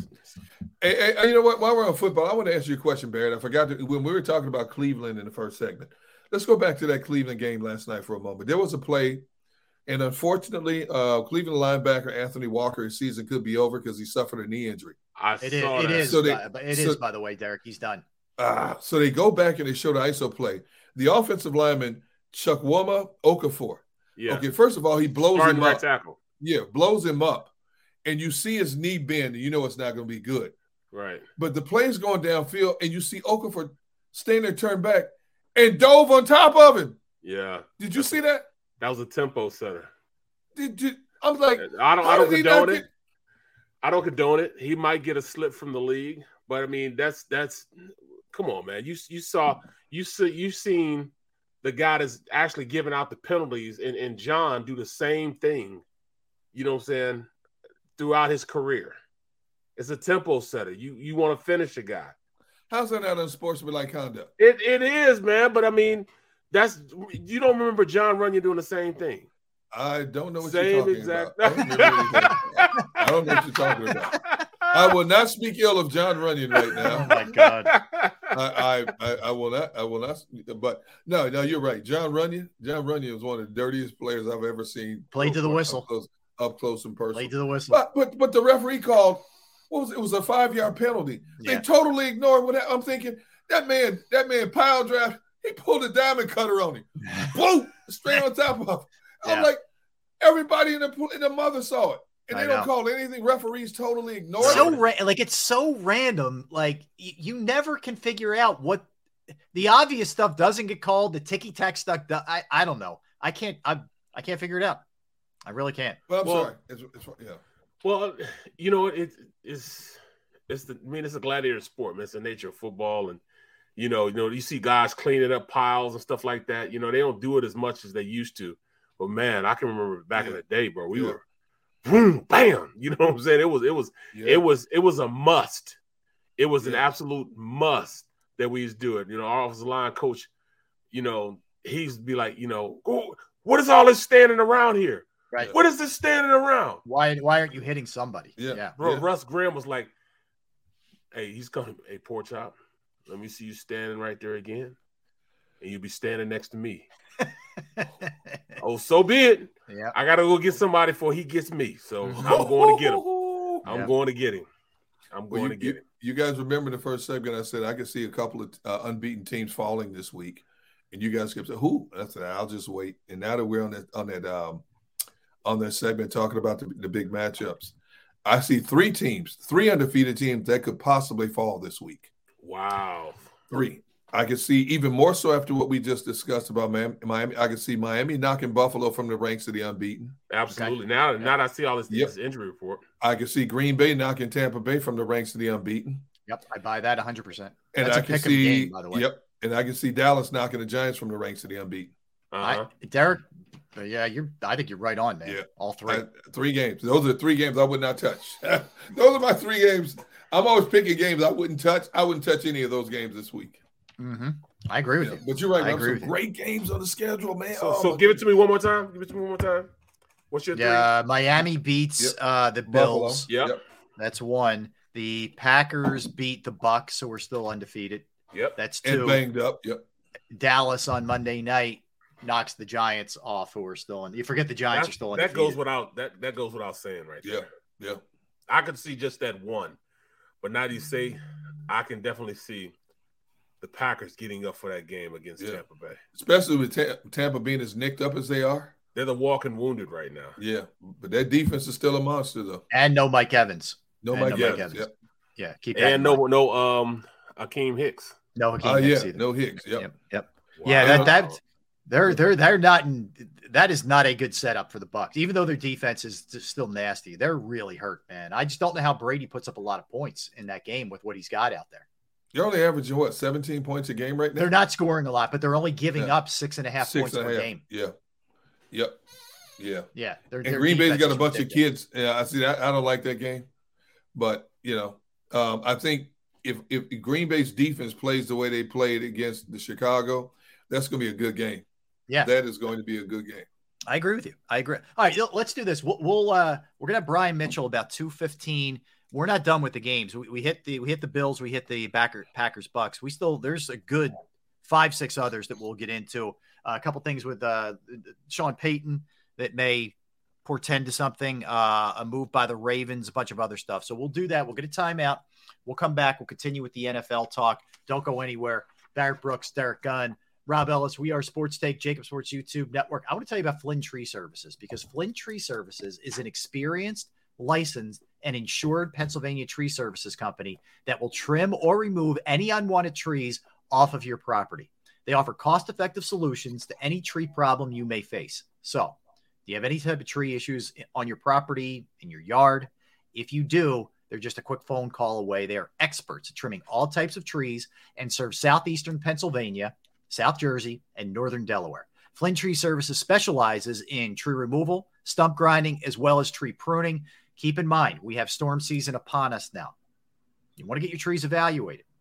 You don't want to mess around with that. You could have some issues of a tree falling into your property, your neighbor, whatever the case may be. It could cause some damage for you. Go to their Facebook or Instagram page for more information or a sampling of their work. Give Flynn Tree Services a call at 610-850-2848. 610-850-2848 or online at flynntreeservices.com. That's flynntreeservices.com.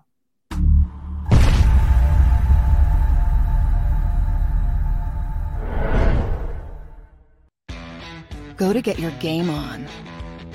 Go for the beers. Go for the cheers. Go for the hit and the hits. Go for the stakes and the stakes. Go to get your parlay on. Go to get your party on. Go for the scene. Go for the screens. Go for the gallery. Go for the win. Go to Ocean. Visit theoceanac.com to plan your visit.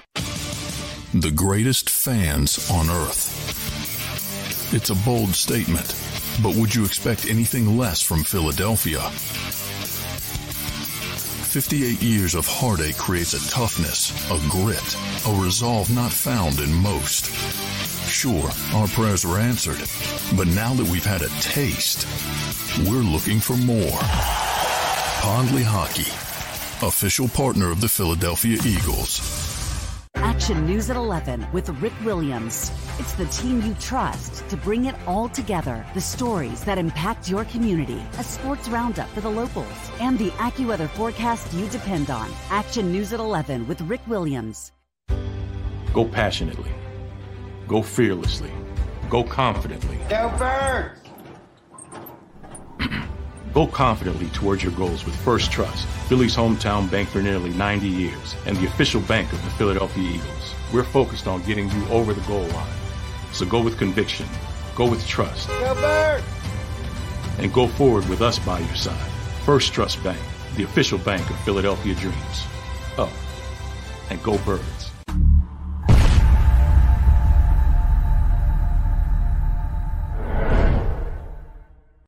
Welcome to Pondley Hockey. We've helped over 100,000 injured and disabled workers obtain benefits, as well as some of the biggest settlements in the state. If you've been injured at work, give Pondley Hockey a call.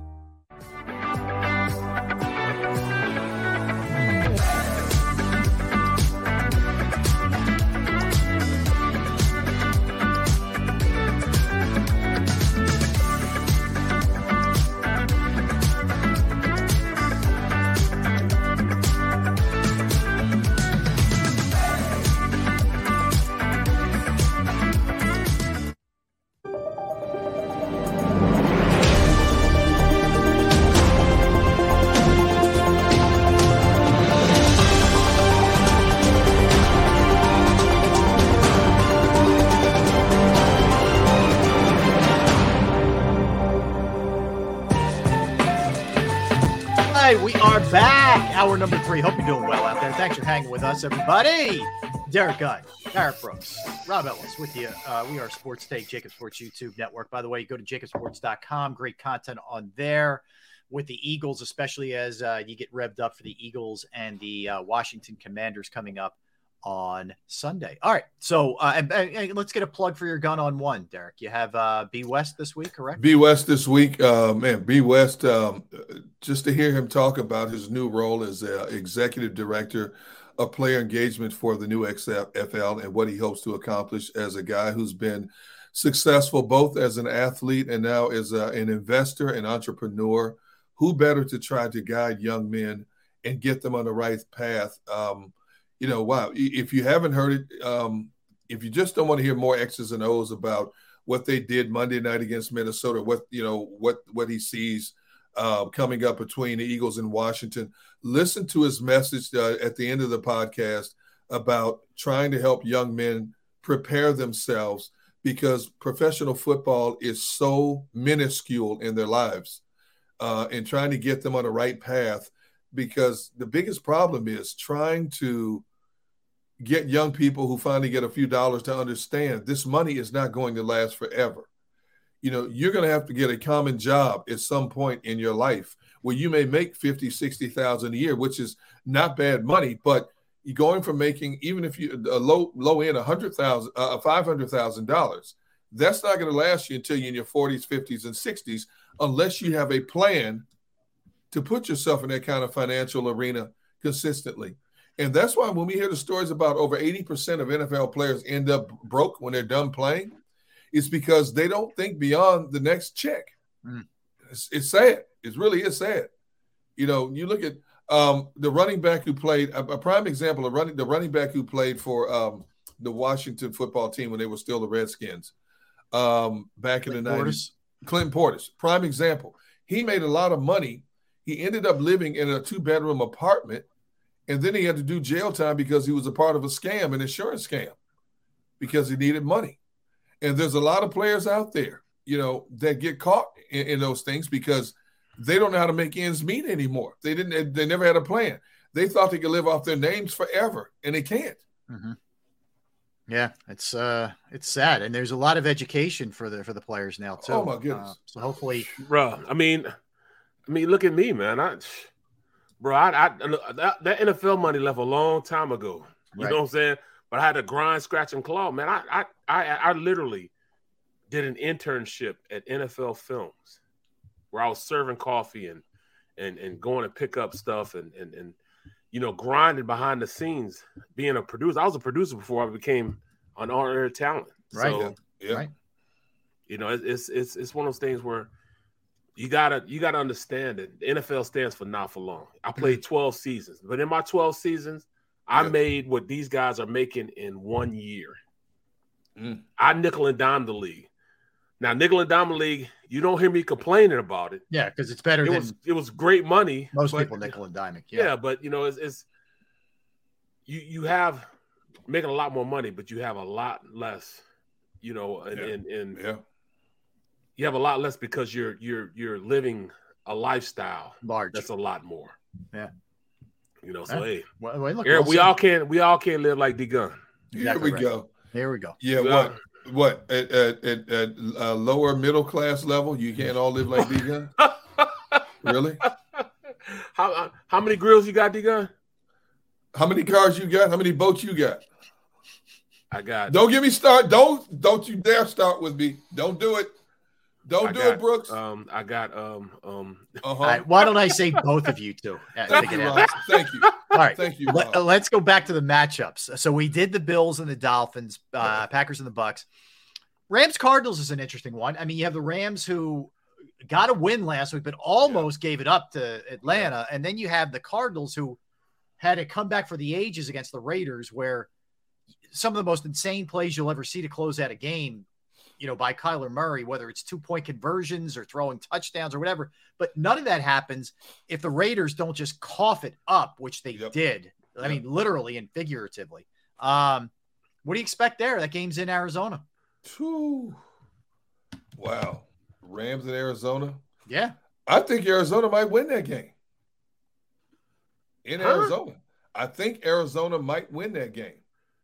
Rams can't stop anybody. Yeah, it's not crazy. I mean, they almost let Atlanta come back. They had Atlanta dead to rights. Atlanta's marching down the field with Marcus Mariota quarterbacking. They would get within striking distance. And if Mariota doesn't serve up the quail, he overthrew his receiver and Jalen Ramsey picks it off, we might be sitting here talking about the Rams lost the game to Arizona. I mean, Atlanta. Yeah, I think they get it together though, man. I want to see before I fully believe anything with Arizona, play a complete game.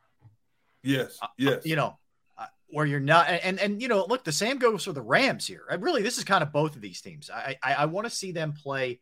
I want to see the Rams defense show me something. Yep. You know, Stafford needs to stop turning the ball over, which has been a major issue here. You know, I think both of these teams, it's early, but have a lot to prove.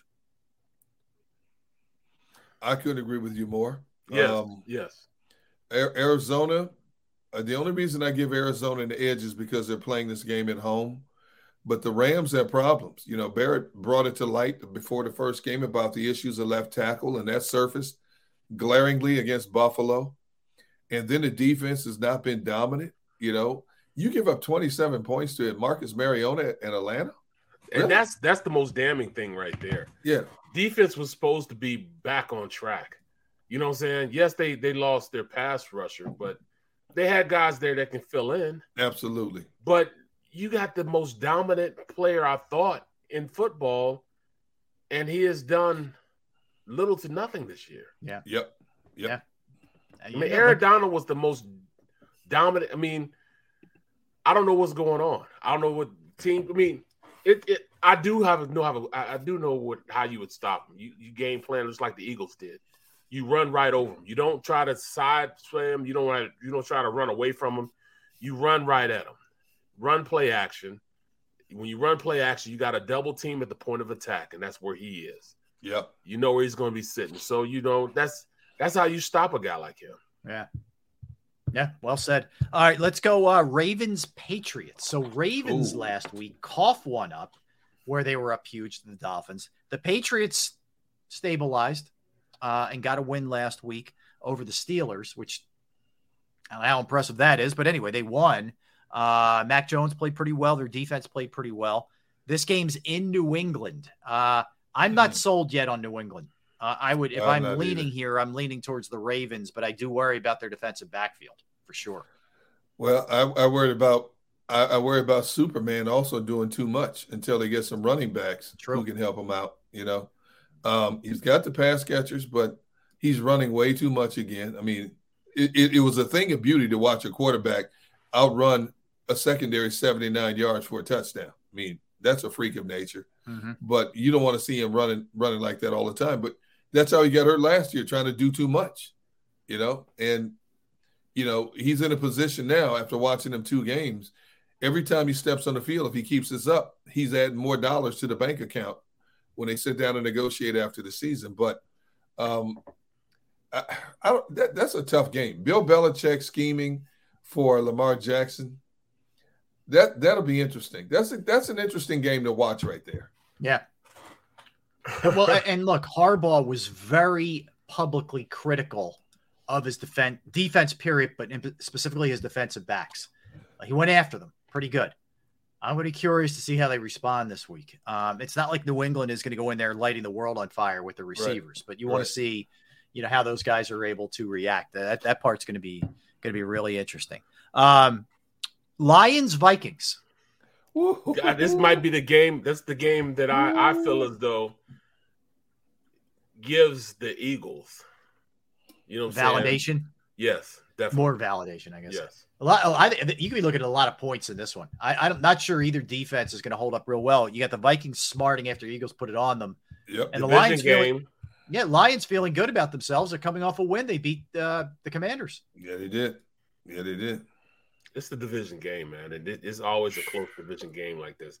When I played for the Lions, man, it was always, playing against, the Vikings was crazy, man. Especially playing them in their house because it got so loud in that old stadium. Yeah.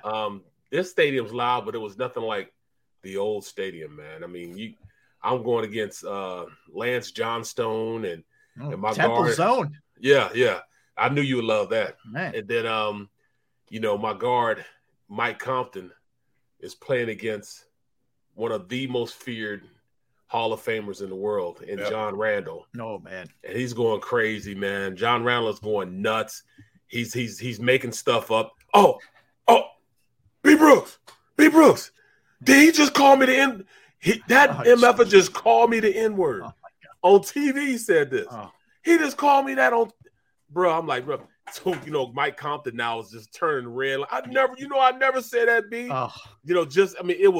It was unbelievable how much gamesmanship John Randall had, man. I mean, he would find a way to get up underneath Compton's skin all the time, man.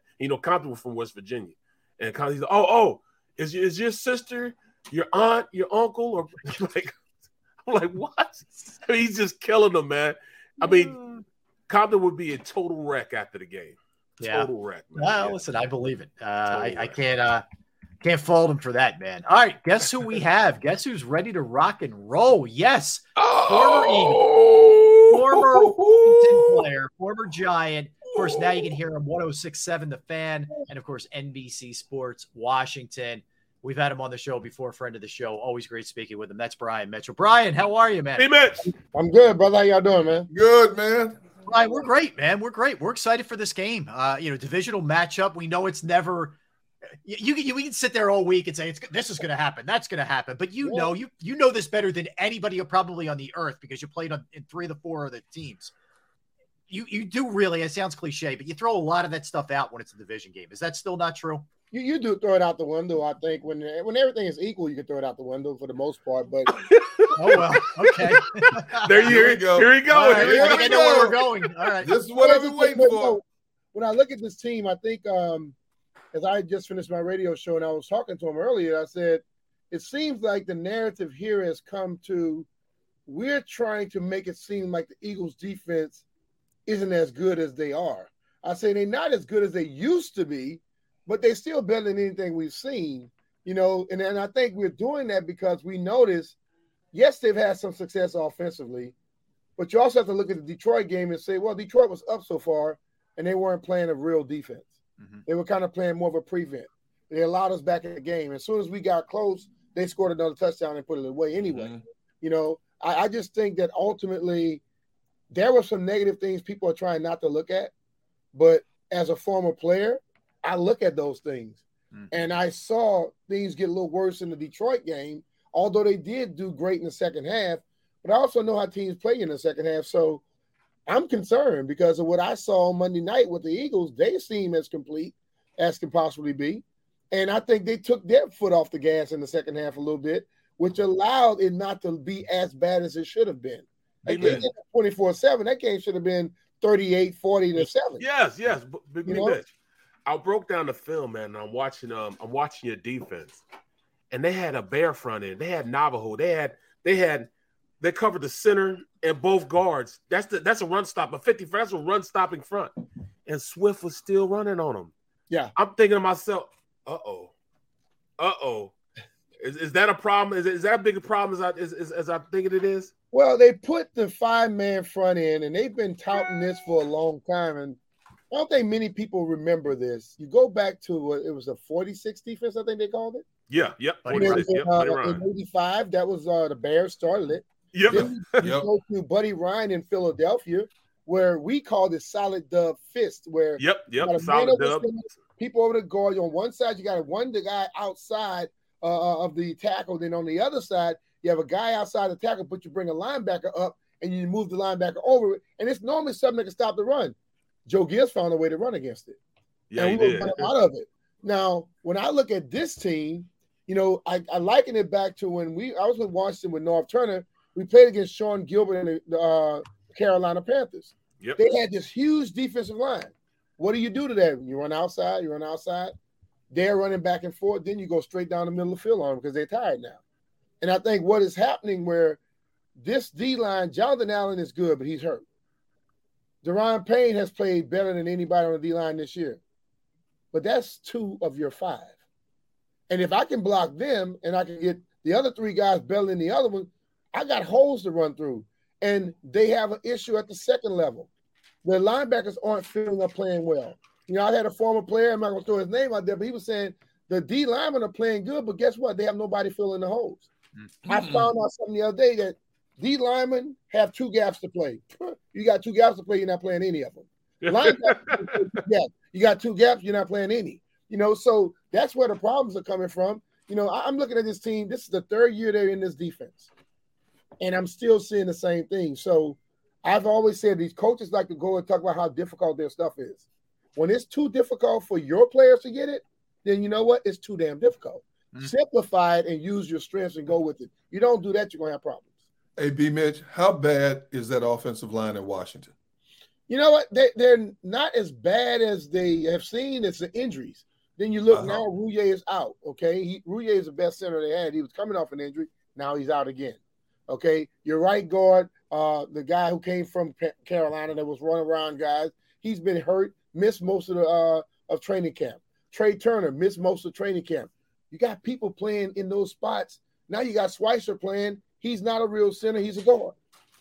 Cosme is a second-year guy trying to learn. Leno has played okay, but he hasn't played terrific because if Aiden Hutchinson doesn't get hurt, he had 6-7 sacks himself last week. I think that's the thing about it where, Aiden Hutchinson was eating them alive. So I don't know if anybody is on this same roster on Philadelphia like they are in Detroit, but he gave both of those tackles problems. They were moving him back and forth. Okay. We witnessed it too. Next week, you got Micah Parsons. So it doesn't get any better. And like I've always tried to be a guy like this. I'd rather tell you the truth and tell you what I truly see. And I see some positives. This offense they're potent with their receivers now. They can do some things, but you look at Philly, they got some good defensive backs. Will they run as free as they did against Jacksonville? Will they be able to do the things they did in the second half against Detroit? Because I saw Slade playing the other night, and Jefferson is considered top 3 in his league. He didn't do much against Slade. You know, Bradbury is a guy who can play.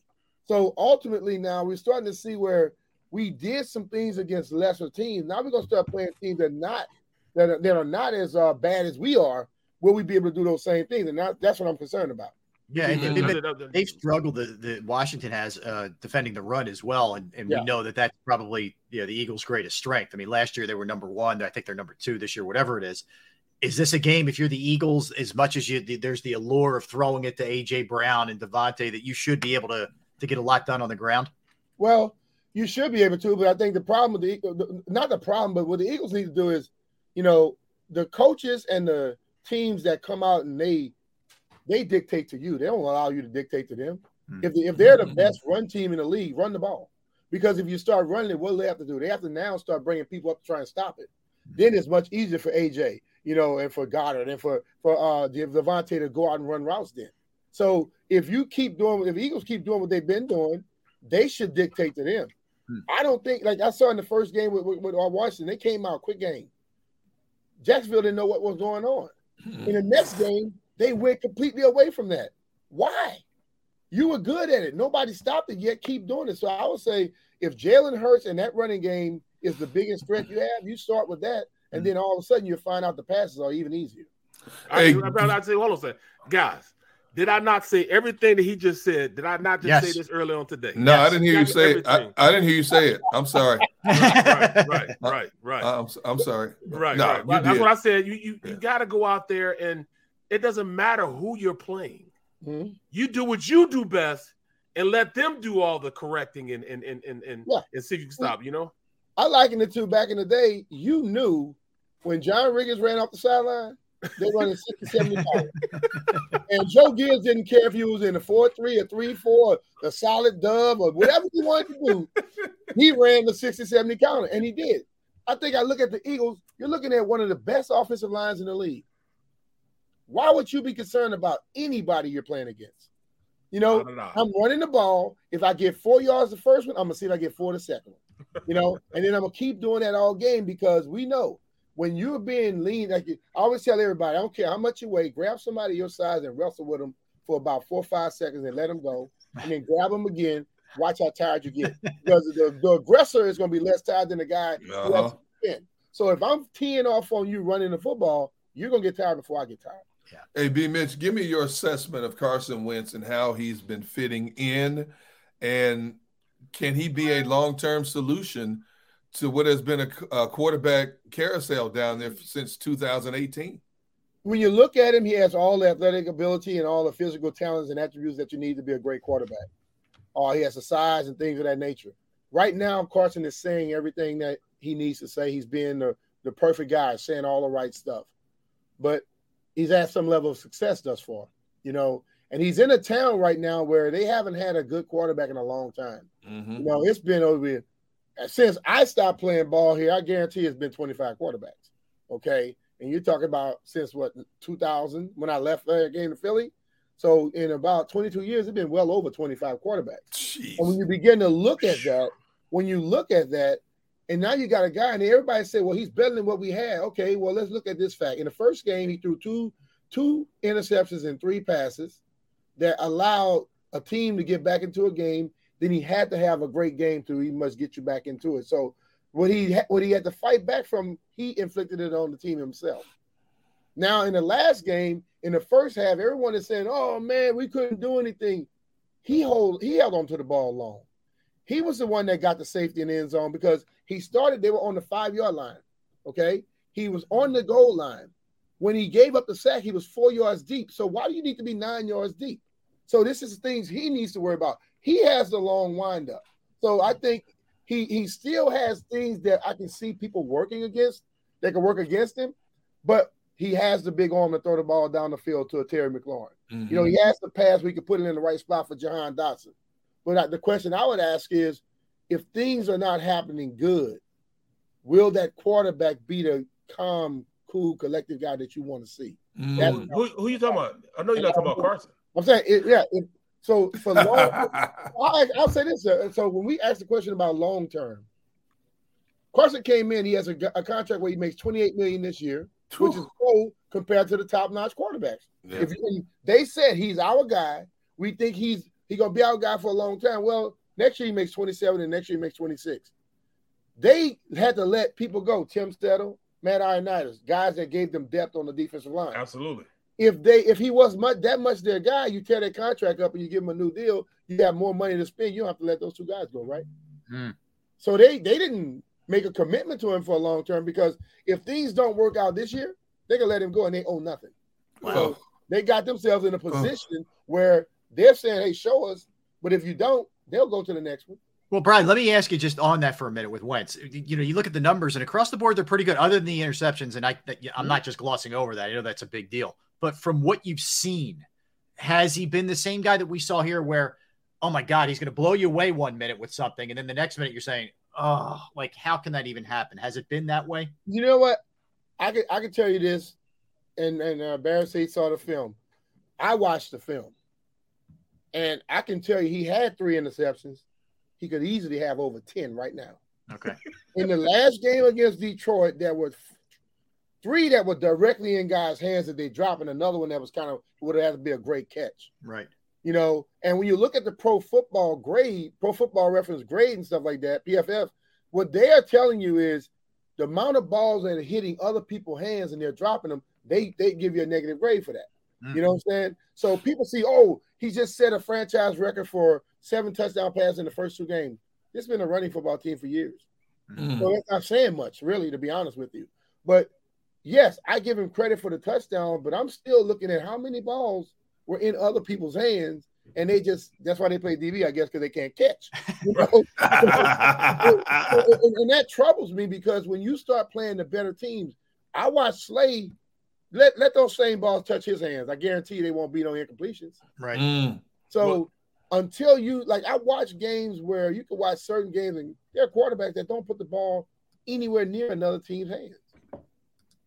So he's better than what they had, and if that's what you want to just go by somebody being better than what you have, then you can have somebody better, but that doesn't mean he's in the best of the league. Gotcha. Is Jahan Dotson legit? He's for real. You know, watching him in training camp and watching Santana Moss go around him and talk with him, and he was giving me a lot of praise on him. Torrey Smith, former Eagle up there, he told me the same thing. Then you watch this kid. This kid can run. He runs every route. And, you know, Barrett, you know this, like most receivers, even in the NFL, catch the ball with their body or something like that. Yep. He catches everything with his hands. Wow, he lifts it in. That's a leg up, yeah. The kid, he has all the skills, and he works at it. Then he's matured like Terry McLaurin. That's why he reminded me so much of Terry, and I say I hope this kid can play, because I'm comparing him to Terry already, and this dude can play, man. Your other guy, Samuels, man, people don't understand how much of a weapon he is. Yeah. They use him like a Debo Samuels. They use him as far as getting that offense to click, you know, a jet sweep, you know, get the defense going in a certain direction. He has become that guy that you guys haven't had in a long time, man. In fact, so much, though, that Sims isn't even touching the field right now.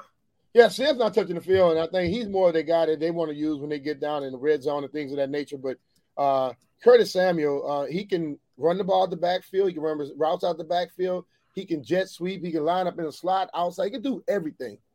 But I heard him in an interview today. He's a former running back. But I don't think he's built like a Debo Samuel. Debo Samuel. No. That's a thick dude. What can happen in that situation where he set out, but he had most of the games out last year because of a groin injury. He had surgery. They hid that for a while. That came out eventually. But if you overuse him, are you jeopardizing him? You see what I'm saying? Yeah. It's like Christian McCaffrey. Everybody thought was the best ever. In college he was, but how many years does he play every game? Not often.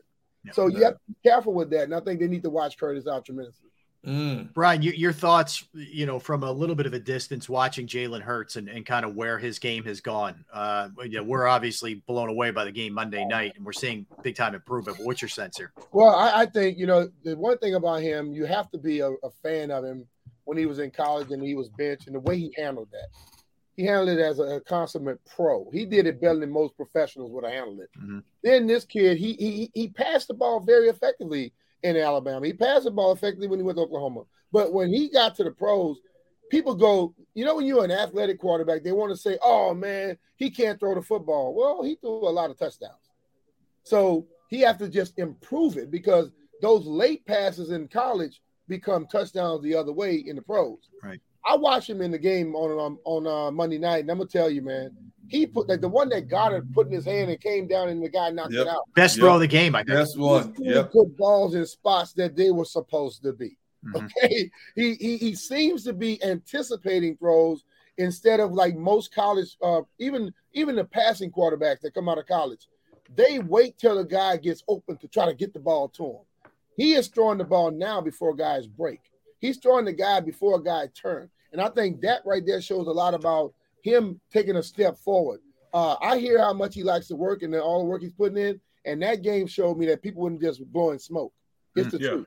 Because I watched him throw so many anticipatory passes that it didn't look like he's that running quarterback that could throw the ball. He seemed like a straight pass in the pocket to me.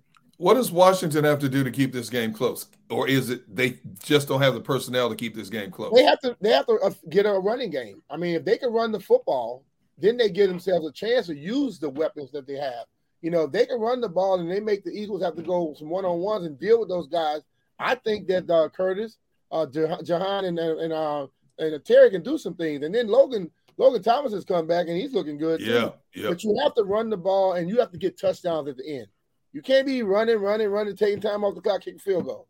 And then I don't have faith in Joyce Sly anyway. So ultimately they have to have, and they can't turn the ball over and they can't stop the run. So I go old school. They better run the ball and stop the run or they're going to lose the game. Do you think Coach Rivera has lost his message there? Do they still hear his message? Is he still the head coach that they need going forward? I think they get his message because, one thing about Ron, he's a communicator. People like him. And just because somebody like you don't mean you're the actual great person or the right person for some things. Mm-hmm. I look at the overall. So Ron has coached this is his 12th year coaching.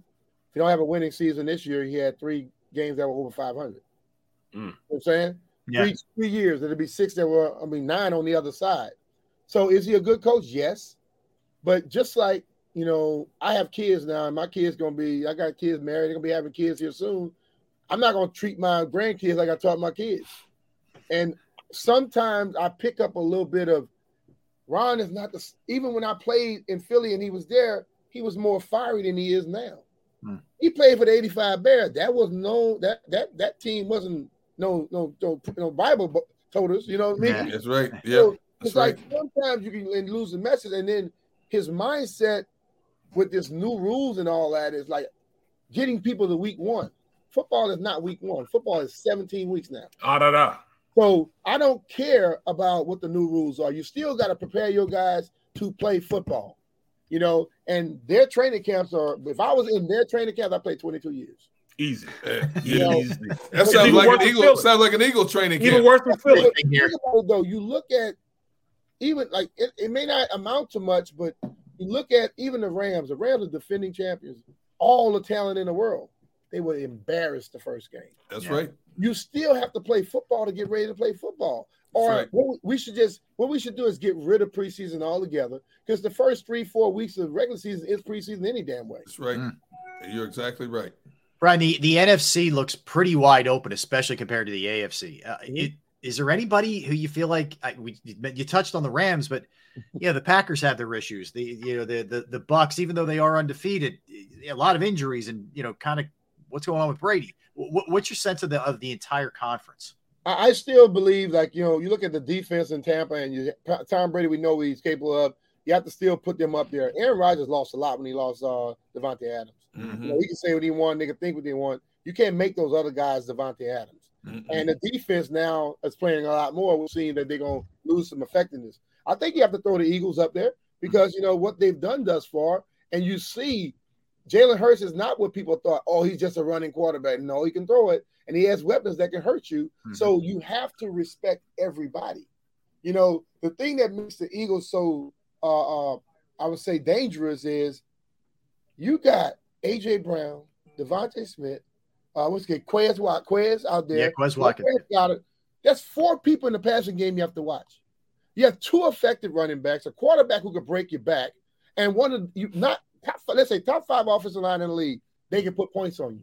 Then you look at their defense, and the defensive line may not be as potent and dominant as they were, but they're still better than most. And then the secondary that can pick the ball off and do some great things. That's deadly. Most teams, like we look at a lot of the other teams, they don't have all of that. But the people I named, they all have it. Now, the Rams, I'm not counting the Rams out. Sean McVay is a magician with an offense, and they got enough defensive firepower where they should come back if they don't allow themselves to drop too far behind. Good stuff. Wow. Good stuff, Bri. Listen, man, we're looking forward to Sunday. It's going to be fun, and we always love when you come on the show. Appreciate it, B-Mitch. Couple minutes, man. Thank you. Thanks, bro. Appreciate it. Be good, man. All right. You got it. That's Brian Mitchell. Yeah, Brian Mitchell. Again, follow him on Twitter. Brian, as we said, always a straight shooter, man. At B-Mitch Live NBCS. And also he does middays, right, Gunner, at 106.7 The Fan? No, from 10 to 2. Yeah. I got you. Yep, absolutely. Yeah. Interesting insights there, right? I mean, it was interesting because everything that I broke down earlier today is exactly what he just said. Yes. Right. I don't remember that. I don't remember anything beyond the last 10 minutes. I know you don't. I know. So you need me to reiterate again? His grandkids, Barrett, they're killing me. His grandkids, man. He got me all over the place, man. Now you blaming the grandkids. Yes. I mean, you will you just stoop to new levels, blaming the poor grandkids. Yes, I do. Unbelievable. Yeah. Unbelievable. Let's hit these last 2 games that we didn't get to before we get a timeout here. Raiders Titans. Raiders are 0-2. I don't think any of us thought that was going to be the case. You got the Titans at 0-2, and that's a team that won 12 games last year. Somebody got to win. Somebody. Yeah, I call that the Desperation Bowl. Yeah, it is. Great point. I'll tell you what really stands out to me when it comes to Tennessee. Number one, they desperately made a mistake and desperately miss A.J. Brown. If you're going to let him go and trade him or whatever, it was a trade. If you're going to do that, you better replace him with more than just a rookie and Treylon Burks. Yeah. So what's happened is they're just straight keying on Derrick Henry. Derrick Henry's rushed 34 times for 107 yards. That's a 3-yard average. That's 53.5 yards per game. That's not Derrick Henry. They're going to kill that man. No help whatsoever. They're going to kill that poor man. He just came off an injury. Now you expect him to go out there, and they've got not just 8 people in the box. They've got 9 people in the box playing, and no threat over the top. Treylon Burks comes in out of shape. They don't even have Julio Jones anymore. Yeah, they have it's a new. They got the kid from the Rams. What's his name? Robert Woods. Robert Woods. He came from the Rams. That's it. Yep, that's it. And he's got 2 catches for 5 yards, or for 7 yards. Yeah, ridiculous, man. So that's why that Titans team is looking like that. It's not even the defense, man. It's more so they have nothing to show for any offensive output. You know what I'm saying? And they got one first rounder. As far as, picks for, gutting your team like that, they have nothing to replace him. Nothing. No draft picks or anything. 1 first rounder, and they let their entire team go. That's not how you build a team. Mm-hmm. At least if you're going to do that, have some draft picks that you're getting back. They have nothing right now to look towards the future. Yep. Absolutely. All right. Well, we'll do more on this on Monday because it's the Monday night game. Hold on. Well, guys. Yeah. Do you think they make that move to the second-team quarterback though? Malik. I think we're about it's coming. 3 weeks away. Yeah, 2 to 3 weeks. Yep. Yeah, somewhere around there. Yeah, it's and Tannehill hasn't looked good, but I don't think there's enough weapons there either. So Malik Willis, I see him probably not this week, but 2 weeks from now. Yeah, Barrett's coming. Maybe it's coming soon. 2 to 3 weeks. I would agree with that 100%. Lastly, we'll just do real quick touch on this. The Cowboys and the Giants. The Cowboys, to their credit, Good win last week. Cooper Rush doesn't look overwhelmed by any stretch, and they beat the Bengals. And the Giants are somehow 2-0. To Brian Dable's ever-loving credit. Derrick, I know where you're at. You think of the Cowboys go in there and take this one. Barrett, what do you think? I think Cowboys go in and take it. Cooper Rush is not as bad as what people thought they were, and they saw this last weekend. He's a very capable quarterback that can run the offense. All he needs to do, hand the ball off and hit the open target. That's all he's been doing. Nothing special, nothing, over the top. He's been a consistent quarterback. Now he's going against the defense. I think Thibodeau comes back. He's practicing. He's coming back, Yeah, so Thibodeau comes back. We can see some more heat on the quarterback. And they defensively, that's what they've been doing, playing tough defense and trying to run the rock, man. Have Daniel Jones play a consistent game. I just don't think they have enough for Dallas at this point. Right. I think the big storyline is what will Wink Martindale do to defend against Cooper Rush? Yeah. That's the hell out of him. He's a good coordinator. I mean, he is. That's interesting. Yeah, blitz and more blitz. Until proven otherwise. Right. You blitz all night long. And the Giants are 1-point favorite in that game. Wow. Are they really? Giants are -1 going. They're at home, man. They're at home. Look, that thing could move though. That could move. The total's low. It's 39. The over-under's 39. Why would you see? We're thinking about Dallas being Dallas. It's not Dallas. It's the Dallas that's now, and it's not that old Dallas. See, that's what it is. I just think that. I mean, it's kind of disrespectful because look at the Giants. The Giants are 2-0. Yeah, and Dallas has lost the game, and they have their second-team quarterback in. Yeah, but see, I would give Dallas 2-point edge here just because of that guy named Michael Parsons going after Daniel Jones. Yeah, that man. I'd make Dallas the favorite just because of that alone.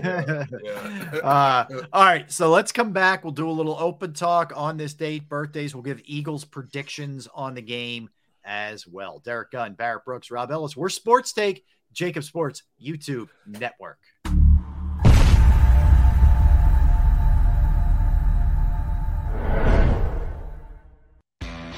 Go to get your game on. Go for the beers. Go for the cheers.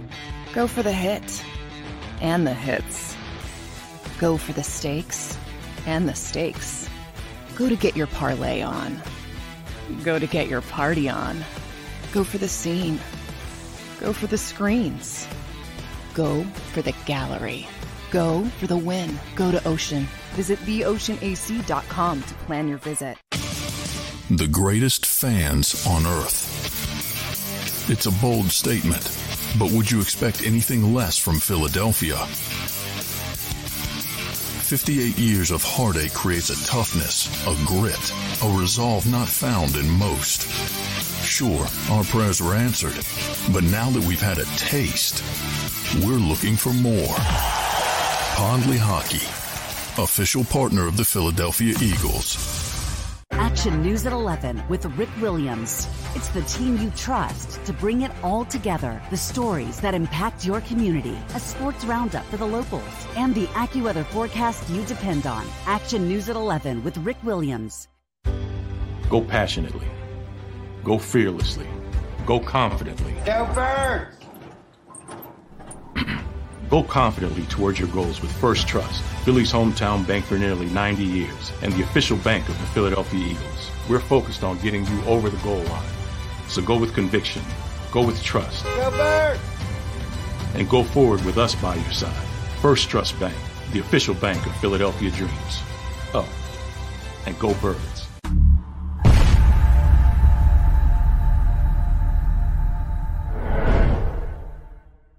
Welcome to Pondley Hockey. We've helped over 100,000 injured and disabled workers obtain benefits, as well as some of the biggest settlements in the state. If you've been injured at work, give Pondley Hockey a call.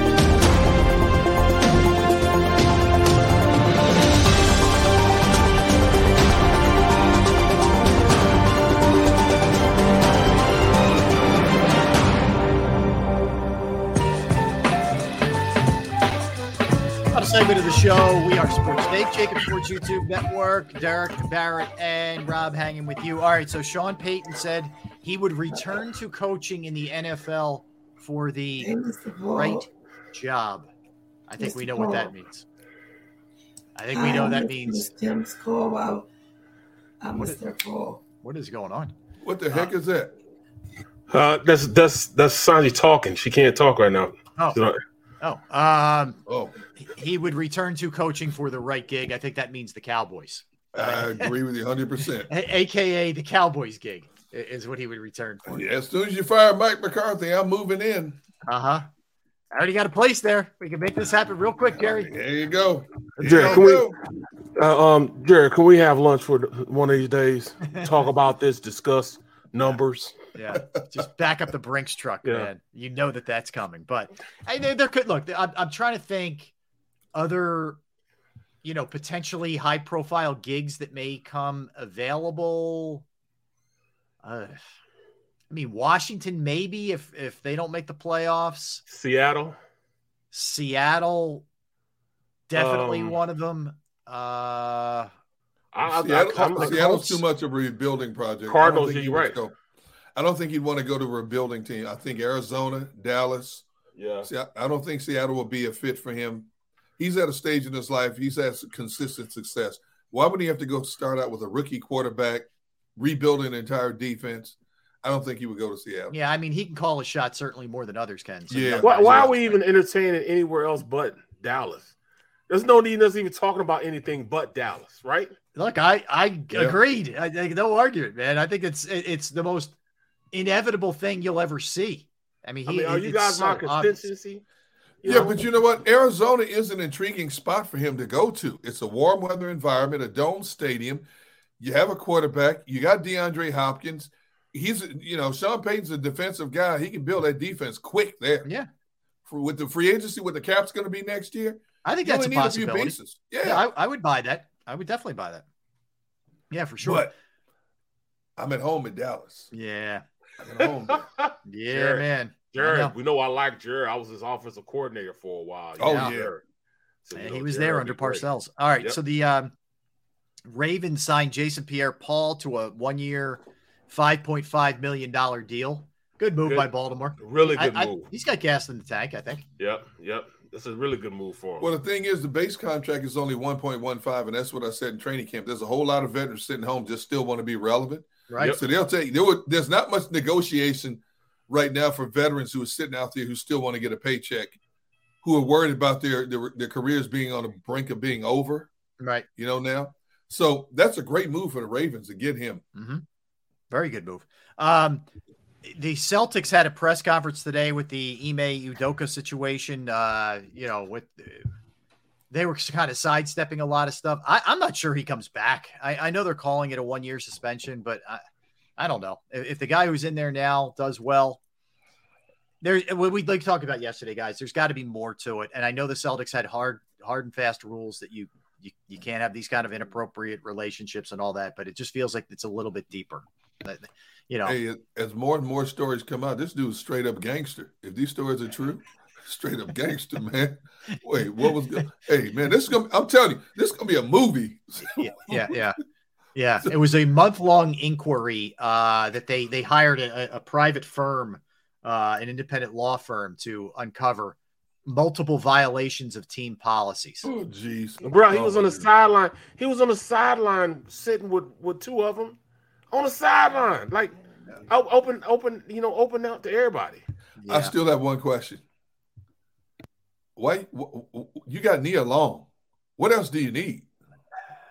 I mean, seriously. I don't know. Why? You're engaged to Nia Long. Well, maybe not anymore, but I don't know if that's still there. Yeah. Good luck getting the ring back. Yeah, by the way. Yeah. Oh, yeah, really. Oh, my goodness. But, I don't know, Derrick. It's a very good question. Sometimes power corrupts. That's all I can say. Woo. Right? Sometimes power corrupts, but who knows?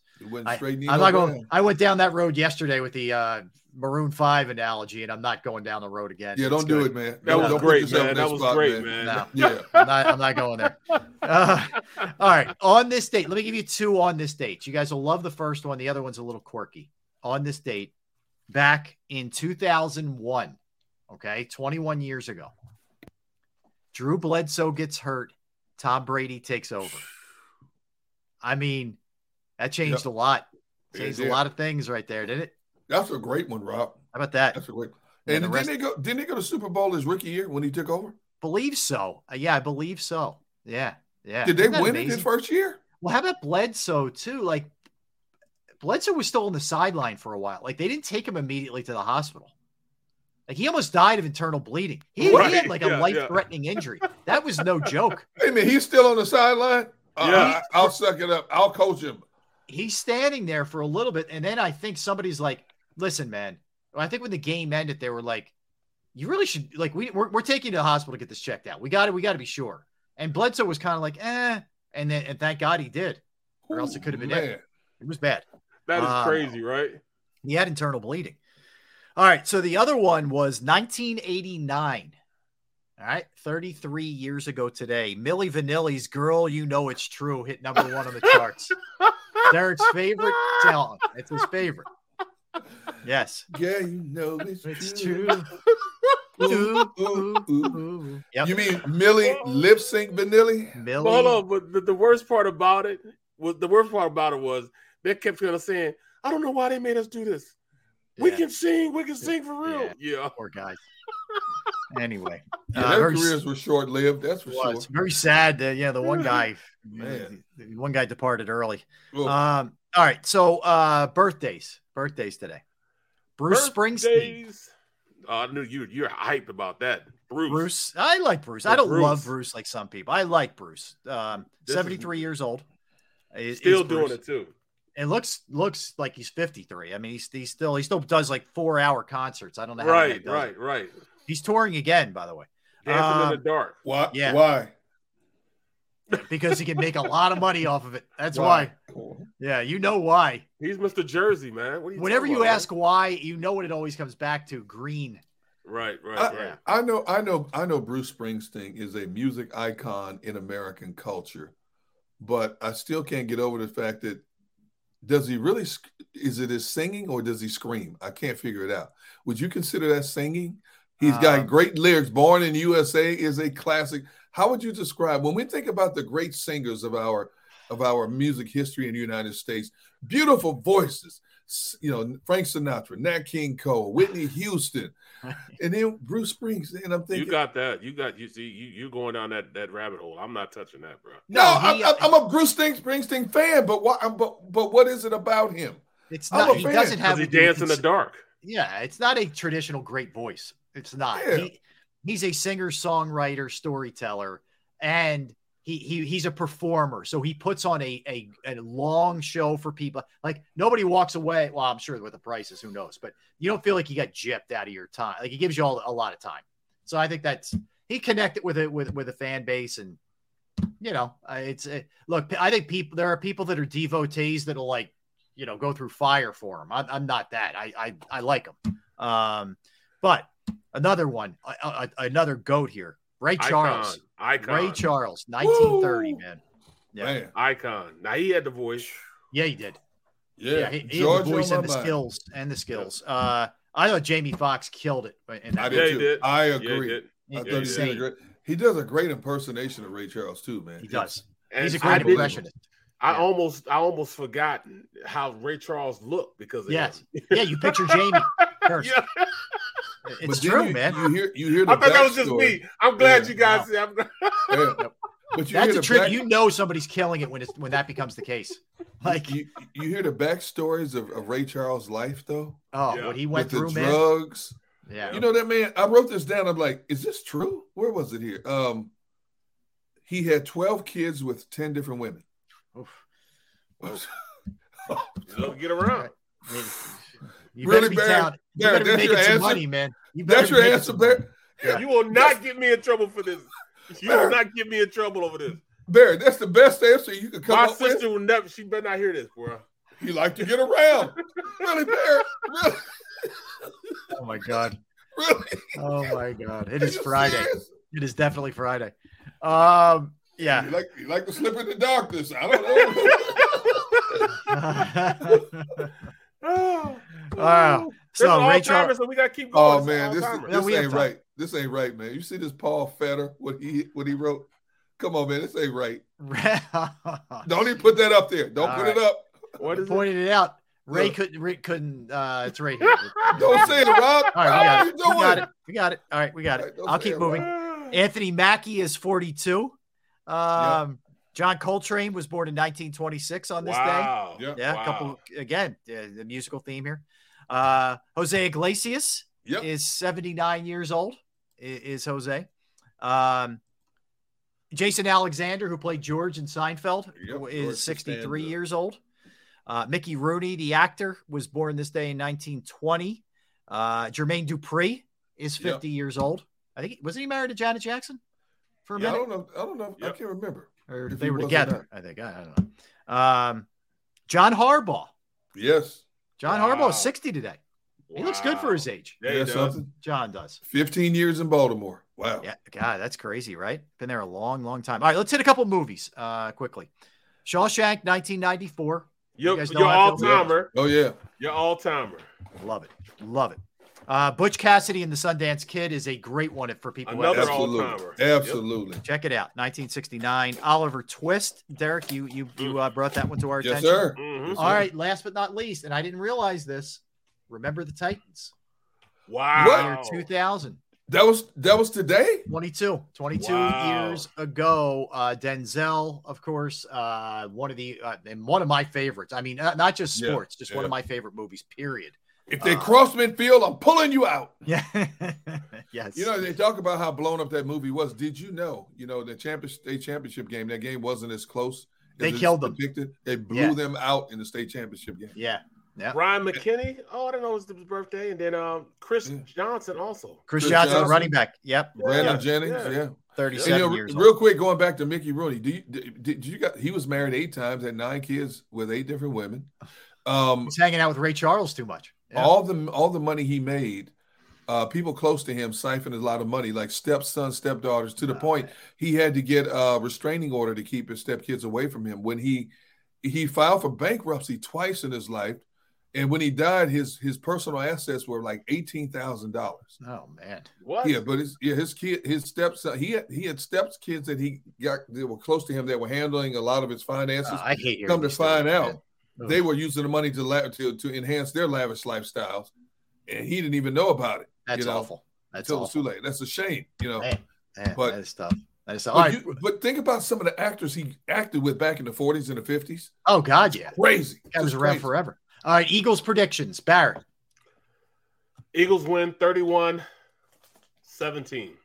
Derrick. Eagles win 37-27. It'll be a blowout, and Washington gets 2 meaningless touchdowns to make it 27. I think it's 31-23. I think the Eagles cover and win the game, and I think Wentz will throw at least 2 picks. That would be my prediction. All right. I want to thank Xander Krause. I want to thank everybody for hanging with us in the chat. Don't leave me, guys. Don't leave me. Give me a hug. You guys are the best. I got babysitting duties. Don't leave me. Oh, look out. Get some diapers. Hope they're moving their bowels for you, Derrick. Oh, don't leave me, please. Don't make me do it. Want to thank everybody who listened, everybody who streamed. Listen, have a great weekend. And coming up, you get the National Football Show with Dan Cilio. Everybody, we'll see you Monday at the same time. So enjoy your weekend, everybody. Stay safe. For Sports Take, I'm Rob, Derrick, and Barrett.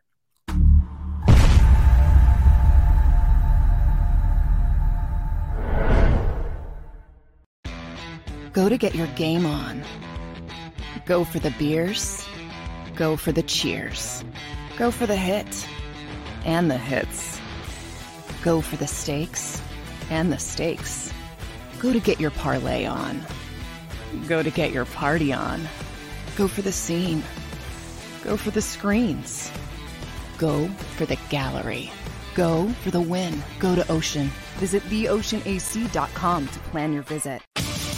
The greatest fans on earth. It's a bold statement, but would you expect anything less from Philadelphia? 58 years of heartache creates a toughness, a grit, a resolve not found in most. Sure, our prayers were answered, but now that we've had a taste, we're looking for more. Pondley Hockey, official partner of the Philadelphia Eagles. Action News at 11 with Rick Williams. It's the team you trust to bring it all together. The stories that impact your community, a sports roundup for the locals, and the AccuWeather forecast you depend on. Action News at 11 with Rick Williams. Go passionately.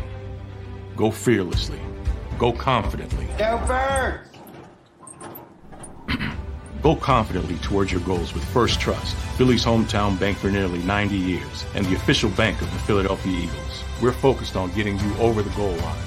So go with conviction, go with trust, Go Birds! and go forward with us by your side. First Trust Bank, the official bank of Philadelphia dreams. Oh, and go Birds.